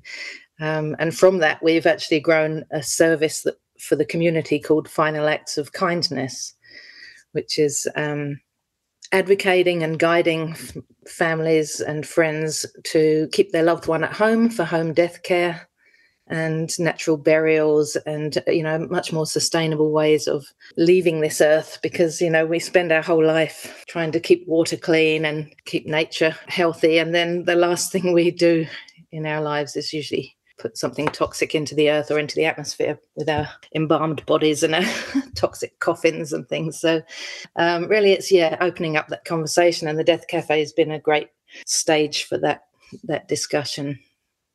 I mean, this is just so amazing what you're describing. It's taken my breath away. I'm just thinking, well, if people are listening to this, how do they connect with anyone doing something similar in their area of New Zealand and whatever? Because you're not the only one, I'm presuming. No, absolutely. There's it's not a new term, but it's quite new to people's vocabulary at the moment, death doula. And a doula is like an end-of-life midwife. And they're all over the country. There's lots of death cafes as well in most cities.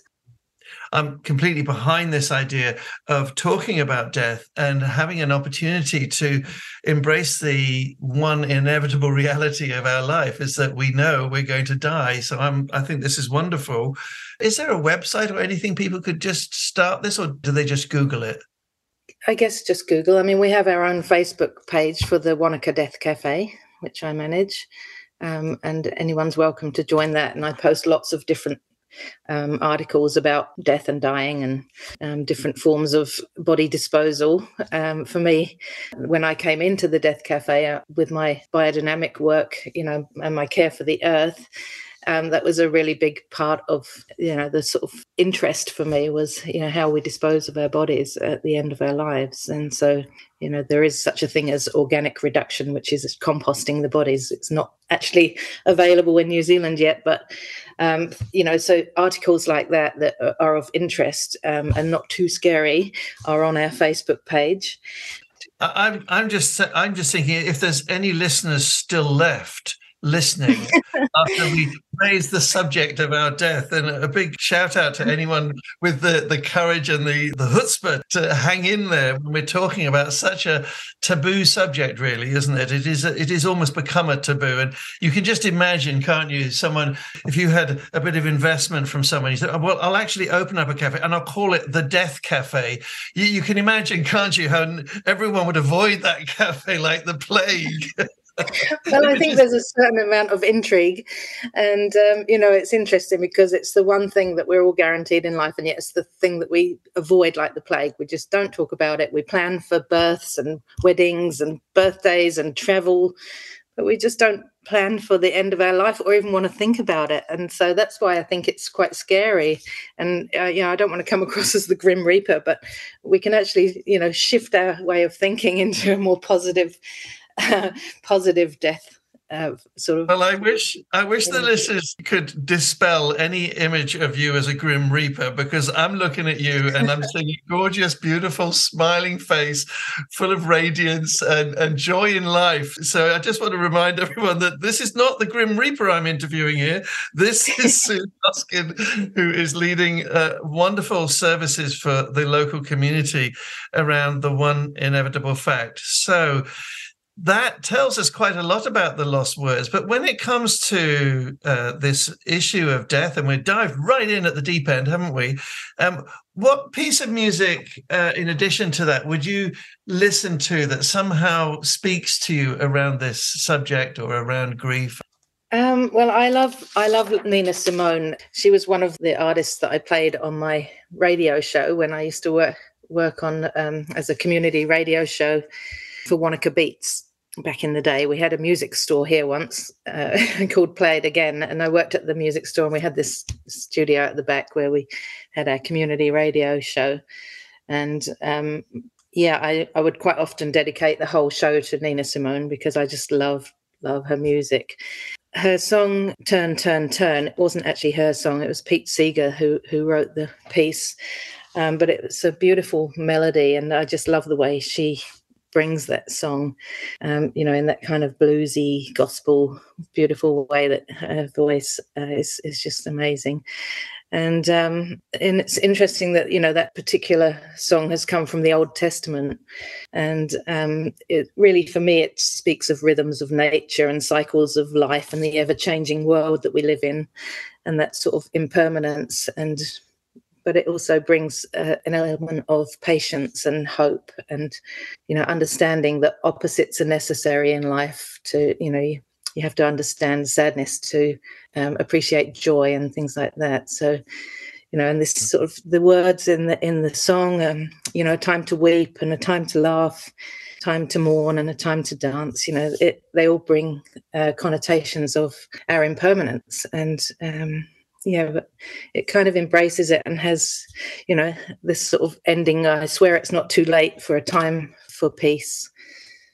So, sorry, I'm feeling quite emotional because it does bring up lots of memories, actually. And, it's quite, life songs, life stages and transformations are quite powerful. And the past is as important as the future in that respect. So, it's one of my favourite songs of Nina Simone. So I love that track. When you say it's affecting you, what do you think it's connecting with in you or your own life or for you personally? Is there a personal connection for you around this? I think the hope for change in the world is pretty strong. Go on. The time to build up and the time to break down also sort of implies that death. And I think, my age is taking me into the stage of understanding, death as a maybe a new beginning. So that can be quite uplifting, but we have to, sort of understand it before we can move into it in a more positive sense. And I guess that's why we avoid talking about death. I don't feel that I'm particularly afraid of dying, but I see things around me dying, and that's quite affecting me. I think that whole connection and the big divide really was another big loss for our life and at this time. And I feel like I lost hope actually in humankind for a bit there. But I'm working through that. I'm actually, moving into a more positive stage of my life, which is quite interesting that it's taken me on a different path that I wouldn't have expected, sort of doing carol singing and going to church and just finding more social connections. Wow, thank you so much, Sue, sharing such a deep connection. I mean, by the Great Divide, I'm assuming you're talking about the absolute horror story of the last 3 years over here in New Zealand. Is that what you mean by the Great Divide and how communities have been split? And yeah, absolutely. Yeah, I think it's been quite an enormous experience to have to live through, really, and it's shown some true colours of humanity that I hadn't expected. Yeah, and I think it's ongoing, actually. I think there's some scars that are going to take years to heal, and just having faith in humanity is, if you can't trust so many people that you should be able to trust, then where do you put your faith? What do you think about the very natural human tendency to just get on with life as if nothing ever happened? What's your thoughts on that? Because I'm seeing that in a lot of people around me, and I'm wondering if you're seeing that, and if so, what are you thinking about that? Well, I love sheep, but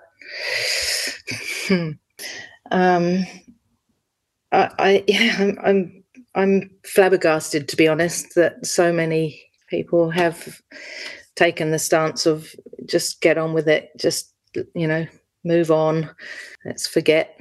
It's like, and the same with war, really. I mean, it's like, what is this, lest we forget, and yet here we are doing it again. There's these major wars still continuing. It feels to me like we're not actually evolving into the spiritual people that we need to sort of raise us from all of that. And whether people will come round, because we need strength in numbers, but it's also been, lovely to find that strength within our own community or network of people that came about from that sort of divide. Thank you. Yes, I just think that what you're talking about is so very important in terms of hope and the loss of hope. And I'm sure I know for a fact that you're not the only one who has seriously questioned and lost hope during these times. And to refer to people as sheep is a real insult to sheep, isn't it, really? Because they are really beautiful creatures. But it seems that we're struggling with the overwhelming horror. You can understand, can't you, why people want to dig their head in the sand and just try and pretend. It's almost like putting your hands over your ears and going and closing your eyes and not wanting to know what's going on. And I get it. I totally get it. But I also get even beyond that, Sue, which is why I love talking with you and people like you, is the amount of courage and resilience it takes just to look squarely in the eye of the evil and the horror of the attack that's been made upon humanity right now and the whole of creation, not just humans, but upon the earth, upon the air. And many people who are listening to this are probably unaware, I think, of their incredible strength to even be able to look reality in the eye.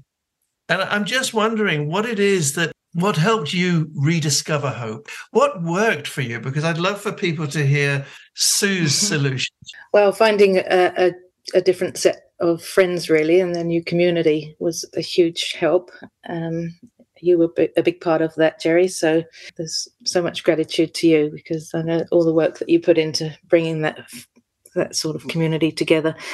But yeah, just going out and finding what does make you happy, and which is singing Christmas carols. So I've joined a group for that, and offering service back to community. I think culture is the soil we grow in, and that's community is our culture here that we need to strengthen. And so, yeah, offering a service to the community, that there's a gap that exists. Deaths are increasing, and they're always going to be happening. And if I can offer something that's, I don't know, a little bit more alternative and helpful to the world at this stage in my life, then, that makes me feel like I'm giving back. So, yeah, that's really helpful for me. I'm really interested in how, for you, hope lies actually within humans, within the very essence of humanity, with communities, with singing together, with, I suspect, planting and looking after the earth together as well, which you talked about in your interview, but also essentially giving back and giving to other humans, giving and helping others. And the nature of our fundamental humanity is that if we give, I believe we release something in us. It's like our spirit can soar when we can give. And this idea that it should be, what can I get? What's my next real estate deal? What's my next possession? What's my next piece of tat that I think is somehow gonna make my life better? And right around the corner from where I live are people that I could find absolute joy in helping, if only I hadn't grown up in this demonic culture where it's all about what we can get and what we can take. And yet the act of giving is somehow, I find, the greatest richness available. Well, yeah, and I think finding a spiritual faith is also really important, because I've been listening to a few podcasts of Jordan Peterson, and he's done some great work around, if we live in a godless society, then we become the gods, and, we're fighting against each other is not how we should be working in this world. There needs to be something, be it Gaia or Mother Nature or some spirit that we can look up to and understand there's something more important than us, and that we need to actually focus on that to become better within. I sense both in myself and in the people I'm talking to an absolute spiritual awakening going on right now, that people are, in fact, they've had enough of tat and stuff. Stuff New Zealand is over. I quite like saying that. Yes, I'll say it again. Stuff New Zealand is over. I think Kiwis are waking up, and I think all around the world we're seeing people awakening to what is bigger than us, and something that maybe we need to bend the knee and bow the head to, that is bigger than us, that we can serve and be a part of, rather than be the end of. It's almost like, I'm thinking about this in relation to death. In order to traverse death, in order to journey across death, we have to, in some way, perceive that we are not everything. That if it's all about me or us, if we become the God, then what a shit world that's going to be. Really, some days I have very bad days. And if I'm God, that's not looking good for everybody else, right? That's right. Least of all yourself.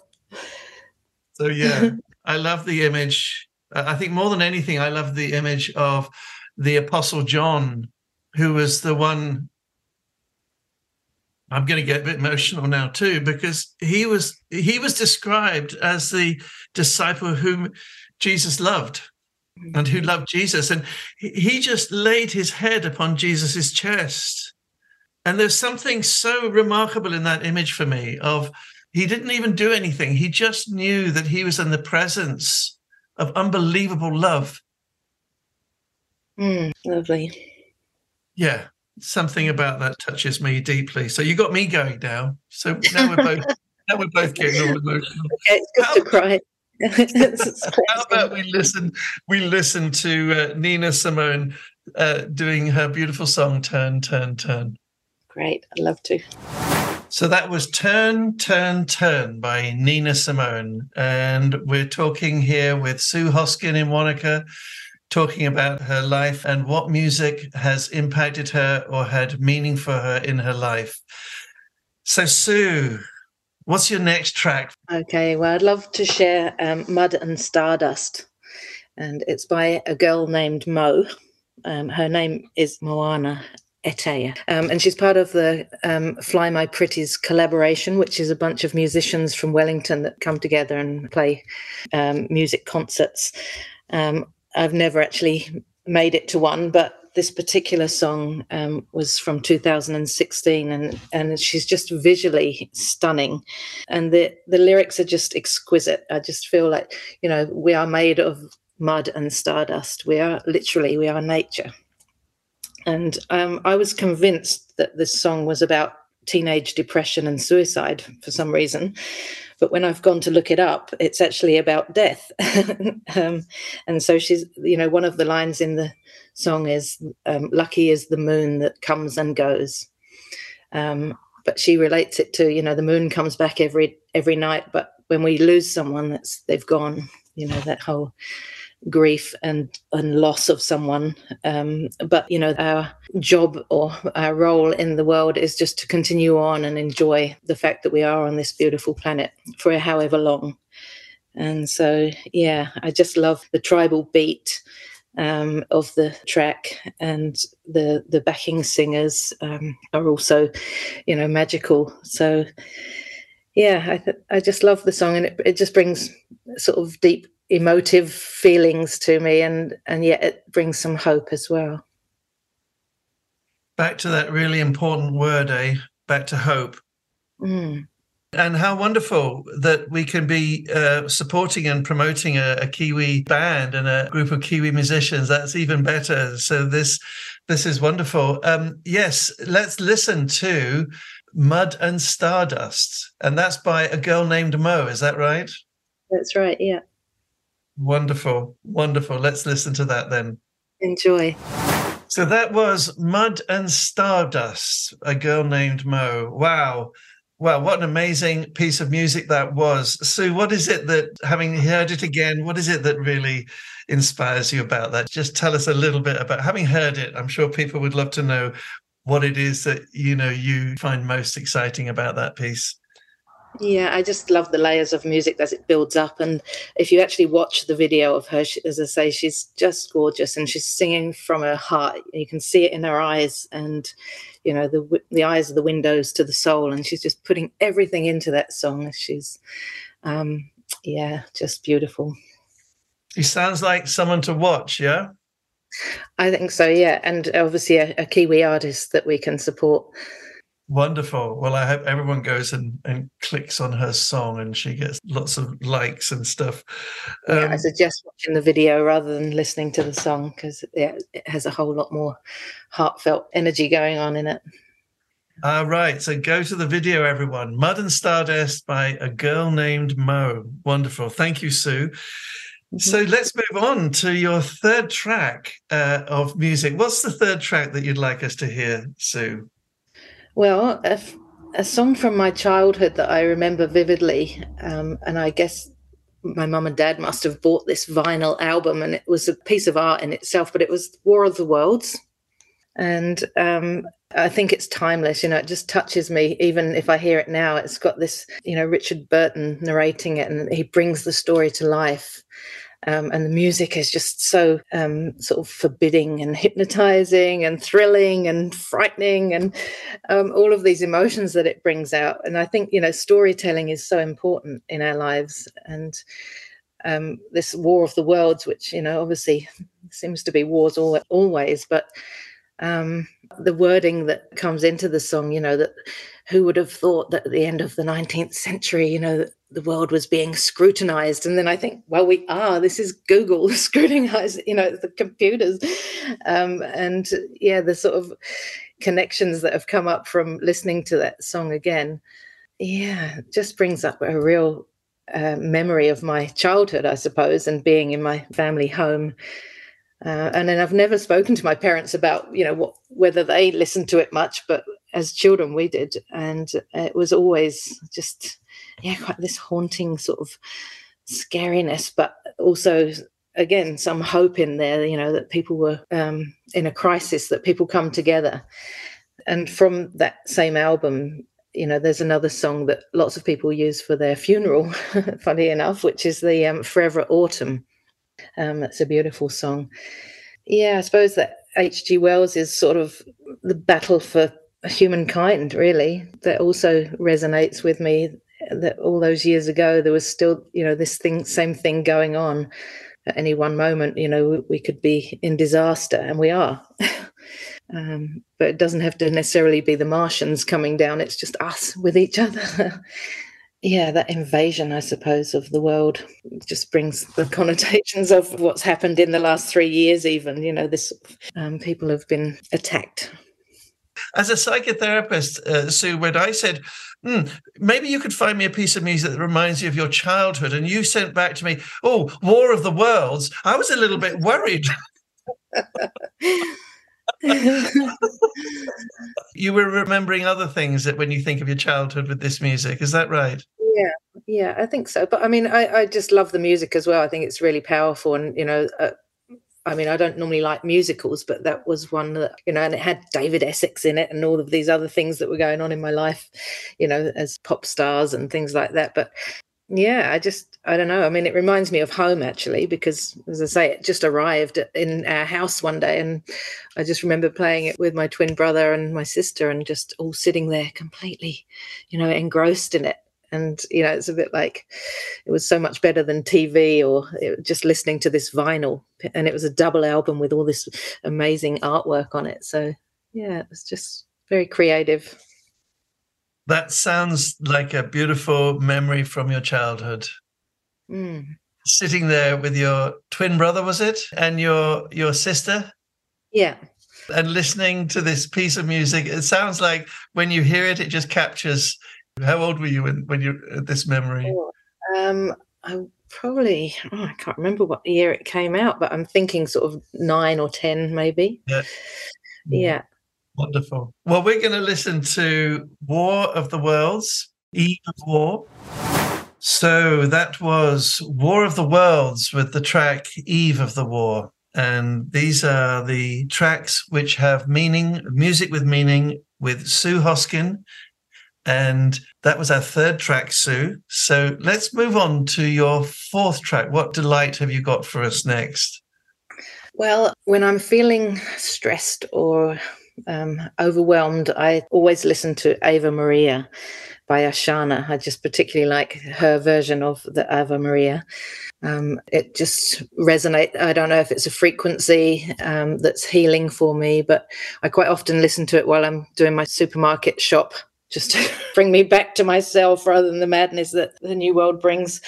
And I don't mean the New World as in the church, but and I suppose, the fact that the Ave Maria is a prayer to the Virgin Mary. I just love that the feminine is being spoken to there, that sort of devotion and prayer to Mary. And yeah, it's just such a moving piece of music, whoever sings or plays it. But I just particularly love the one that Ashana plays, probably because of the crystal bowls and things like that, the resounding vibrations, really brings me into a oneness, I think. And sort of in the biblical terms, that it's praying for us sinners now and at the end of our life towards our death. So again, it brings in that sort of beautiful incoming and outgoing, arrival and departure sort of feeling of life and death and the balance in between. Well, Sue, you're taking me into a meditational space right now as we talk. Wonderful, wonderful. So we're now going to listen to Ave Maria or Ave Maria by Ashana. Thanks for tuning in to Real People with Jerry Pives. Do you have a guest suggestion for Jerry? If you know someone who has an interesting life story, maybe that someone is you, then please get in touch. Jerry would love to get your feedback, so please send us a text on 2057 or email us at inbox@realitycheck.radio to let us know your thoughts about his show. That's your message to 2057 or inbox at realitycheck.radio. Normal texting charges apply. So that was Ave Maria by Ashana. And you're listening to Sue Hoskin picking her music with meaning. So Sue, I think that was our fourth track. Let's move on to our fifth track. What track are you going to choose for us now? I'm going to choose Teardrop by Massive Attack. It was released in 1998 and I was 32 at that time, and I feel like it sort of music sculpts a biography, and that was a time in my life where I was having a bit of a midlife crisis. And the music, I'd sort of seen this band play at different music festivals, and I was just always sort of mesmerized by the way they brought music and varied it. But this particular track, it's sort of electronica, trip hop flavors, was quite uplifting but also a little bit melancholic, and the video that went with the particular track was of an embryo in this sort of universe, and that whole, well, we've all been there, and it was kind of frightening because you don't know what's coming next, and you're on your own, and you're in this watery environment, and then suddenly you're in this environment of air, and it's kind of like these opposites, these polar opposites, and the kind of fear, but then hopefully there's always that love when you come through into a different environment. And I'm sure that's what it will be like with death, that it's the only thing that you have to do completely on your own. You don't really know what you're going into, but there will be love and peace there, and that sort of gives me hope, and less fear of death. I also think that it sort of moves on from, the Immaculate Conception with Mary, this whole embryonic thing. That's where everything begins. It's new beginnings and fresh start. So I just love the track. That time of my life where I was sort of stumbling through the darkness. That trauma affects our memory. So I haven't listened to the song for a long time, but when I was sort of, prompted to think about a song from my adulthood, that's what came to mind. And now I have listened to it again, and I just love it. And it is timeless, actually. So, Sue, you talked of a very tough time. I wonder if you could share a little bit about what that darkness was that you were stumbling through. Yeah, I think it was disconnect. Again, it was disconnect from family and needing to find my own way, which meant ending a relationship. And I took myself off and went traveling on my own and ended something that I wasn't sure whether it was the right thing to do, but turns out it was. But it was quite painful, and sort of extracting myself out of something that was not comfortable, really, the lifestyle that I was living, and just the England is a bitch, basically. It was feeling like that was not the place that I needed to be in. So I did take myself off, and I took a year out and traveled, and that was my destination, because here I am. Until you leave that place of pain, you don't know that there's actually joy out there. So, depression is sort of that dip where water is contained. But it's also where animals come to drink. So, there's positives with depression as well. And in England, particularly at that time, it really wasn't even acknowledged. But, if you went to your doctor and said, I just don't understand how I'm feeling and this isn't right, they were, go and have a hot bath, take a couple of days off work. Yeah. It wasn't even really acknowledged that depression was a thing. And so I kind of struggled with that. My family as well didn't think that, that was that important, what I was going through. And so I felt quite lonely. But I think that depression teaches us lots. So it's not such a bad thing. something that we come through and, come through as a better person for it, maybe, and live a fuller life from understanding that state of being that you have been in. Yeah, it's polar opposites, and then finding a balance in between. You have to understand bad to know good. So yeah, interesting time of my life, but it took me into, an amazing adventure, and something that I would always aspire to and tell people to do in their life if they can, is to travel and get out of your bubble. What is the most emerging theme of all of these interviews that I'm doing is the way in which the things that we least want to have, like depression or trauma or pain, these things are actually windows and opportunities for growth, aren't they? Yeah, they are, absolutely. Yeah, and without them, where would we be, really? We would just be following the norm and just sheep. Back to the sheep. Poor sheep. Yeah. I love the way you talk about yourself and also about emotions and what we could rather coldly call mental health, which doesn't even get close to what we're talking about. But when you talk about depression as a ditch in which the earth is depressed and the water gathers there, and that wonderful image, Sue, of in that water, well, the animals come and drink. So new life can begin. They can come and drink, and they're resuscitated, and they go back out and they do stuff in the world. The gazelle will leap, and the bunny will do what bunnies do. I'm not allowed to say it over the radio, but all that, all that kind of life emerges out of the drop down. But unless we allow ourselves to sink and gather water, we can't refresh. And I wonder if there's one of the images, there's also a natural one that I sometimes hear is, you can tell more about this than I can. I don't even know what a carrot tree looks like. But what I'm trying to say here is something about the kernel having to crack open for the oak tree to grow. We have to break apart sometimes in order to flourish into who we truly are. I don't know whether you've come across any good images from nature like that, or anything good around that. Well, the acorn is a lovely image, isn't it?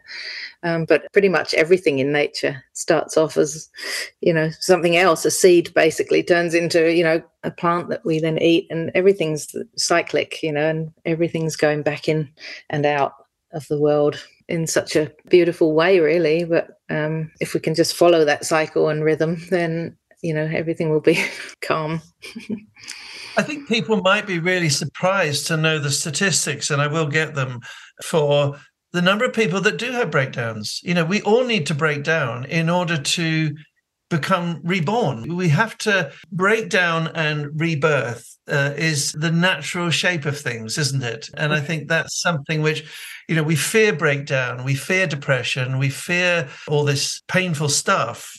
But actually, people like me who work in that area all the time, every day, or most days anyway, we actually find real meaning and joy, not in the suffering of others. That would be really malicious. We find joy in the release that a safe space with a safe person can offer to people, where they can literally bring their pain and their darkness or their depression and see that it's not the end. It's nothing to be really frightened of. There's always a reason for depression, I find. There's always a reason for a breakdown. There's something emerging in people. And to be with people at times like that is such a privilege, actually, in my work. And I imagine it's a little bit the same with with all your work, actually. So you do so much. And thank goodness you had your breakdown. I want to celebrate your breakdown because look at what you're doing now. I mean, that is just amazing. And I don't believe you'd be doing what you're doing now if you hadn't gone through such time. And if there's anyone from Britain listening, I just want to remind you what she said about it. She said, England is a bitch. I just want to... Why do you think we all came over here, or not we all, but some of us came over here, and even the Maori had to leave the Pacific Islands to get here, and I don't know what was going on there too much, but I imagine that similar sentiments that Kiwi people, all of us who are here now, wherever we've come from, whatever our cultural traditions, there's going to be a history of getting away from bad stuff here for every single Kiwi on this planet. I think that's why I'm here. I think that's why I love being here. I love Kiwis. I love what people bring here from their different cultures and backgrounds. I think it's an amazing place, not just the beauty of the land, but the beauty of the people with their stories. There's more stories in New Zealand, I believe, than anywhere else that I've come across. More stories of traveling, of cultural change, of overcoming adversity. What a tremendous country to live in. And yes, I couldn't agree more that England is a bitch. I mean that lightheartedly, actually. I just kind of pulling the leg of the all-powerful English empire. So let's hear Teardrop by Massive Attack. So that was Teardrop by Massive Attack. And you're listening to real people in the psychotherapist chair. And we've got Sue Hoskin walking us through music with meaning, those tracks of music that hold special meaning for us, that take us right back to certain atmospheres, smells, places, but also music that helps us get through the challenges of each day. You were talking about breakdown. I think you used the phrase stumbling through the darkness. And we were then talking about how we need breakdowns sometimes to release into something new and better to emerge. The old has to break down. And I was just thinking, while I was listening to that piece of music, I was thinking about how sometimes we have days that are really full of hope and meaning, and sometimes we have days that are a real struggle. And maybe this does help us segue into the next piece, because I'm wondering, when you want to be lifted up, when the day is hard and you're looking for a pick-me-up that isn't alcohol, that isn't drugs, that isn't gambling, that isn't all those dastardly destructive behaviors that we can easily get sucked into for short-term gain. If you're looking for something that lifts your spirit, where do you go? Can you give us a piece for that, Sue? Where do you go for hope and for lifting? Well, the Leia Project was an album that came out around 2004, and it was in support of the countries that have had the coastal communities that had suffered from the tsunami, and that was regions of Sri Lanka and Thailand and Indonesia and Malaysia. So by purchasing the album, you were kind of contributing somehow, you hoped. And the piece is called A New Day. And Pitch Black, another Kiwi musical artist who I love, plays the piece. And the title has so much sort of light and hope in it, A New Day. I just love that image, as I mentioned before, the sun coming up and everything sort of opening up to a new day. And that sort of collective healing that when you feel so hopeless when things happen in the world, you can't actually really do anything, and so by listening to music or buying the music, I actually felt like I was doing something, little as it may have been. But yeah, the production's based on regional folk music, and so the artists have gone around to all of these countries and taken samples from all the different instruments, these beautiful instruments that you don't normally hear. And just the strength and the collective tribute that came from that resilience of human spirit through music. Dedicated to the survivors of that tragedy. And so, as I mentioned earlier, when sometimes it takes a crisis for everyone to pull together and be human. And so I really love this piece, and I actually play it. Well, not most mornings, but some mornings I do a yoga sequence to it. I've created a yoga sequence that goes through all of the constellations, Aries and Taurus. And so I move those parts of the body as I do my yoga. And again, it's this kind of tribal beat that the music takes you on this journey. It's very much to do with the breath and bringing me out of sadness and into happiness and light. So you are a truly beautiful soul. I get the privilege of seeing you. People are hearing you, but I'm seeing you. And I am moved so deeply by how much you feel things and how much you feel for suffering and the suffering of others and the pain of others. It touches me deeply, actually. And with you, I feel I'm in the presence of someone who does feel the pain in the world. Yeah, I am quite a sensitive soul. It's just proof that the music is so emotive and can take us on journeys. And I think, being sensitive and sad even is okay. We need a balance of powerful people and sensitive people. So, yeah, and to actually bring something into your life as a ritual, as a piece of music that you work with on your own inner strength, I think is important. So, yeah, it forces me into doing yoga, which otherwise I would kind of maybe not do. Yeah, I'd love to see your constellation yoga moves to this music. That sounds absolutely amazing. And what a title for the band as well. I'm thinking Pitch Black. Yeah, well, they're New Zealand electronica. And yeah, again, their music seems to be timeless as well. You don't often hear that much from them, but they remixed the music. So shout outs to them. It's quite a long piece of music as well. I think it's actually 15 minutes, which is a good amount of stretching and movement for me in the morning if I'm in the rough. Would you mind if we only played the first 5 minutes or so of it? Would we get enough of a feel from this?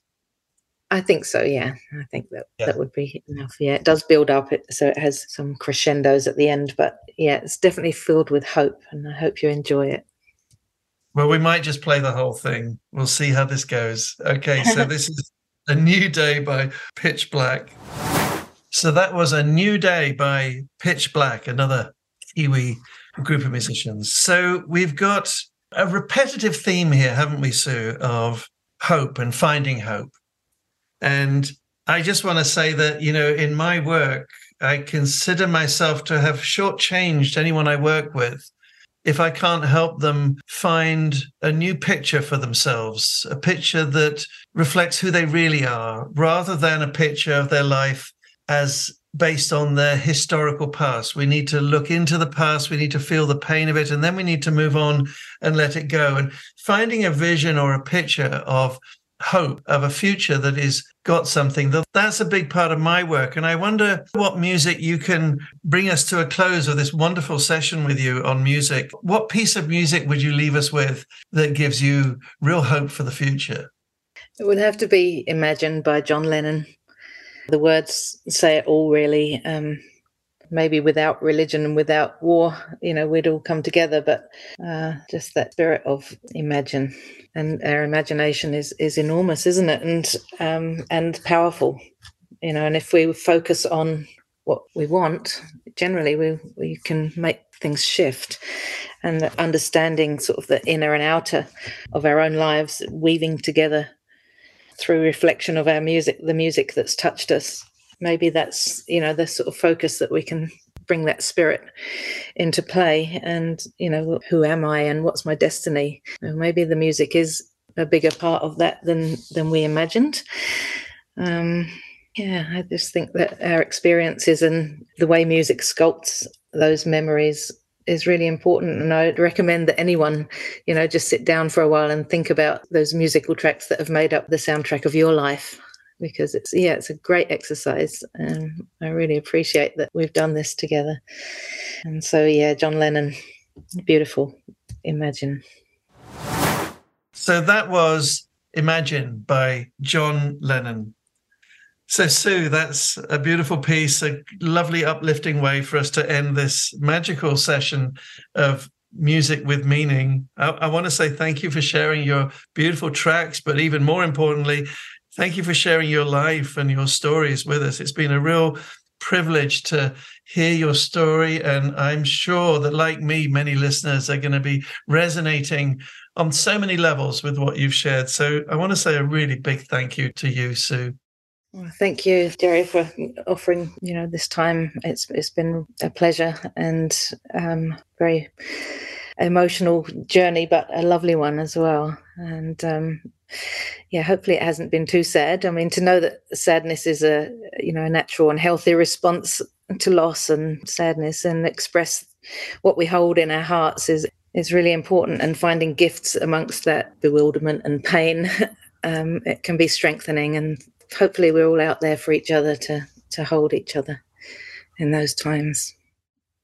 And also just to remind any listeners that this isn't just about Wanaka, this is about the whole of New Zealand. And if there are people in your community who you feel have maybe been a blessing to you or your community, people that have kind of blessed your community with their service, their commitment, it's just something that they've done or they do. It doesn't have to be big. We're not looking for famous people here. I'm not interested actually in too many famous people. I'm interested in the unsung heroes, the people that just get on with it in their local communities, not because they're going to become famous and rich and wealthy and all that rubbish, because it's in them to do. That's just who they are. And we've just been speaking to Sue Hoskin in Real People in the Psychotherapist Chair, and what a pleasure and a privilege it has been. Sue Hoskin, thank you very much for your music with meaning. You've been listening to Real People in the Psychotherapist Chair with Jerry Pives. Tuesdays from 1 p.m. on RCR, Reality Check Radio.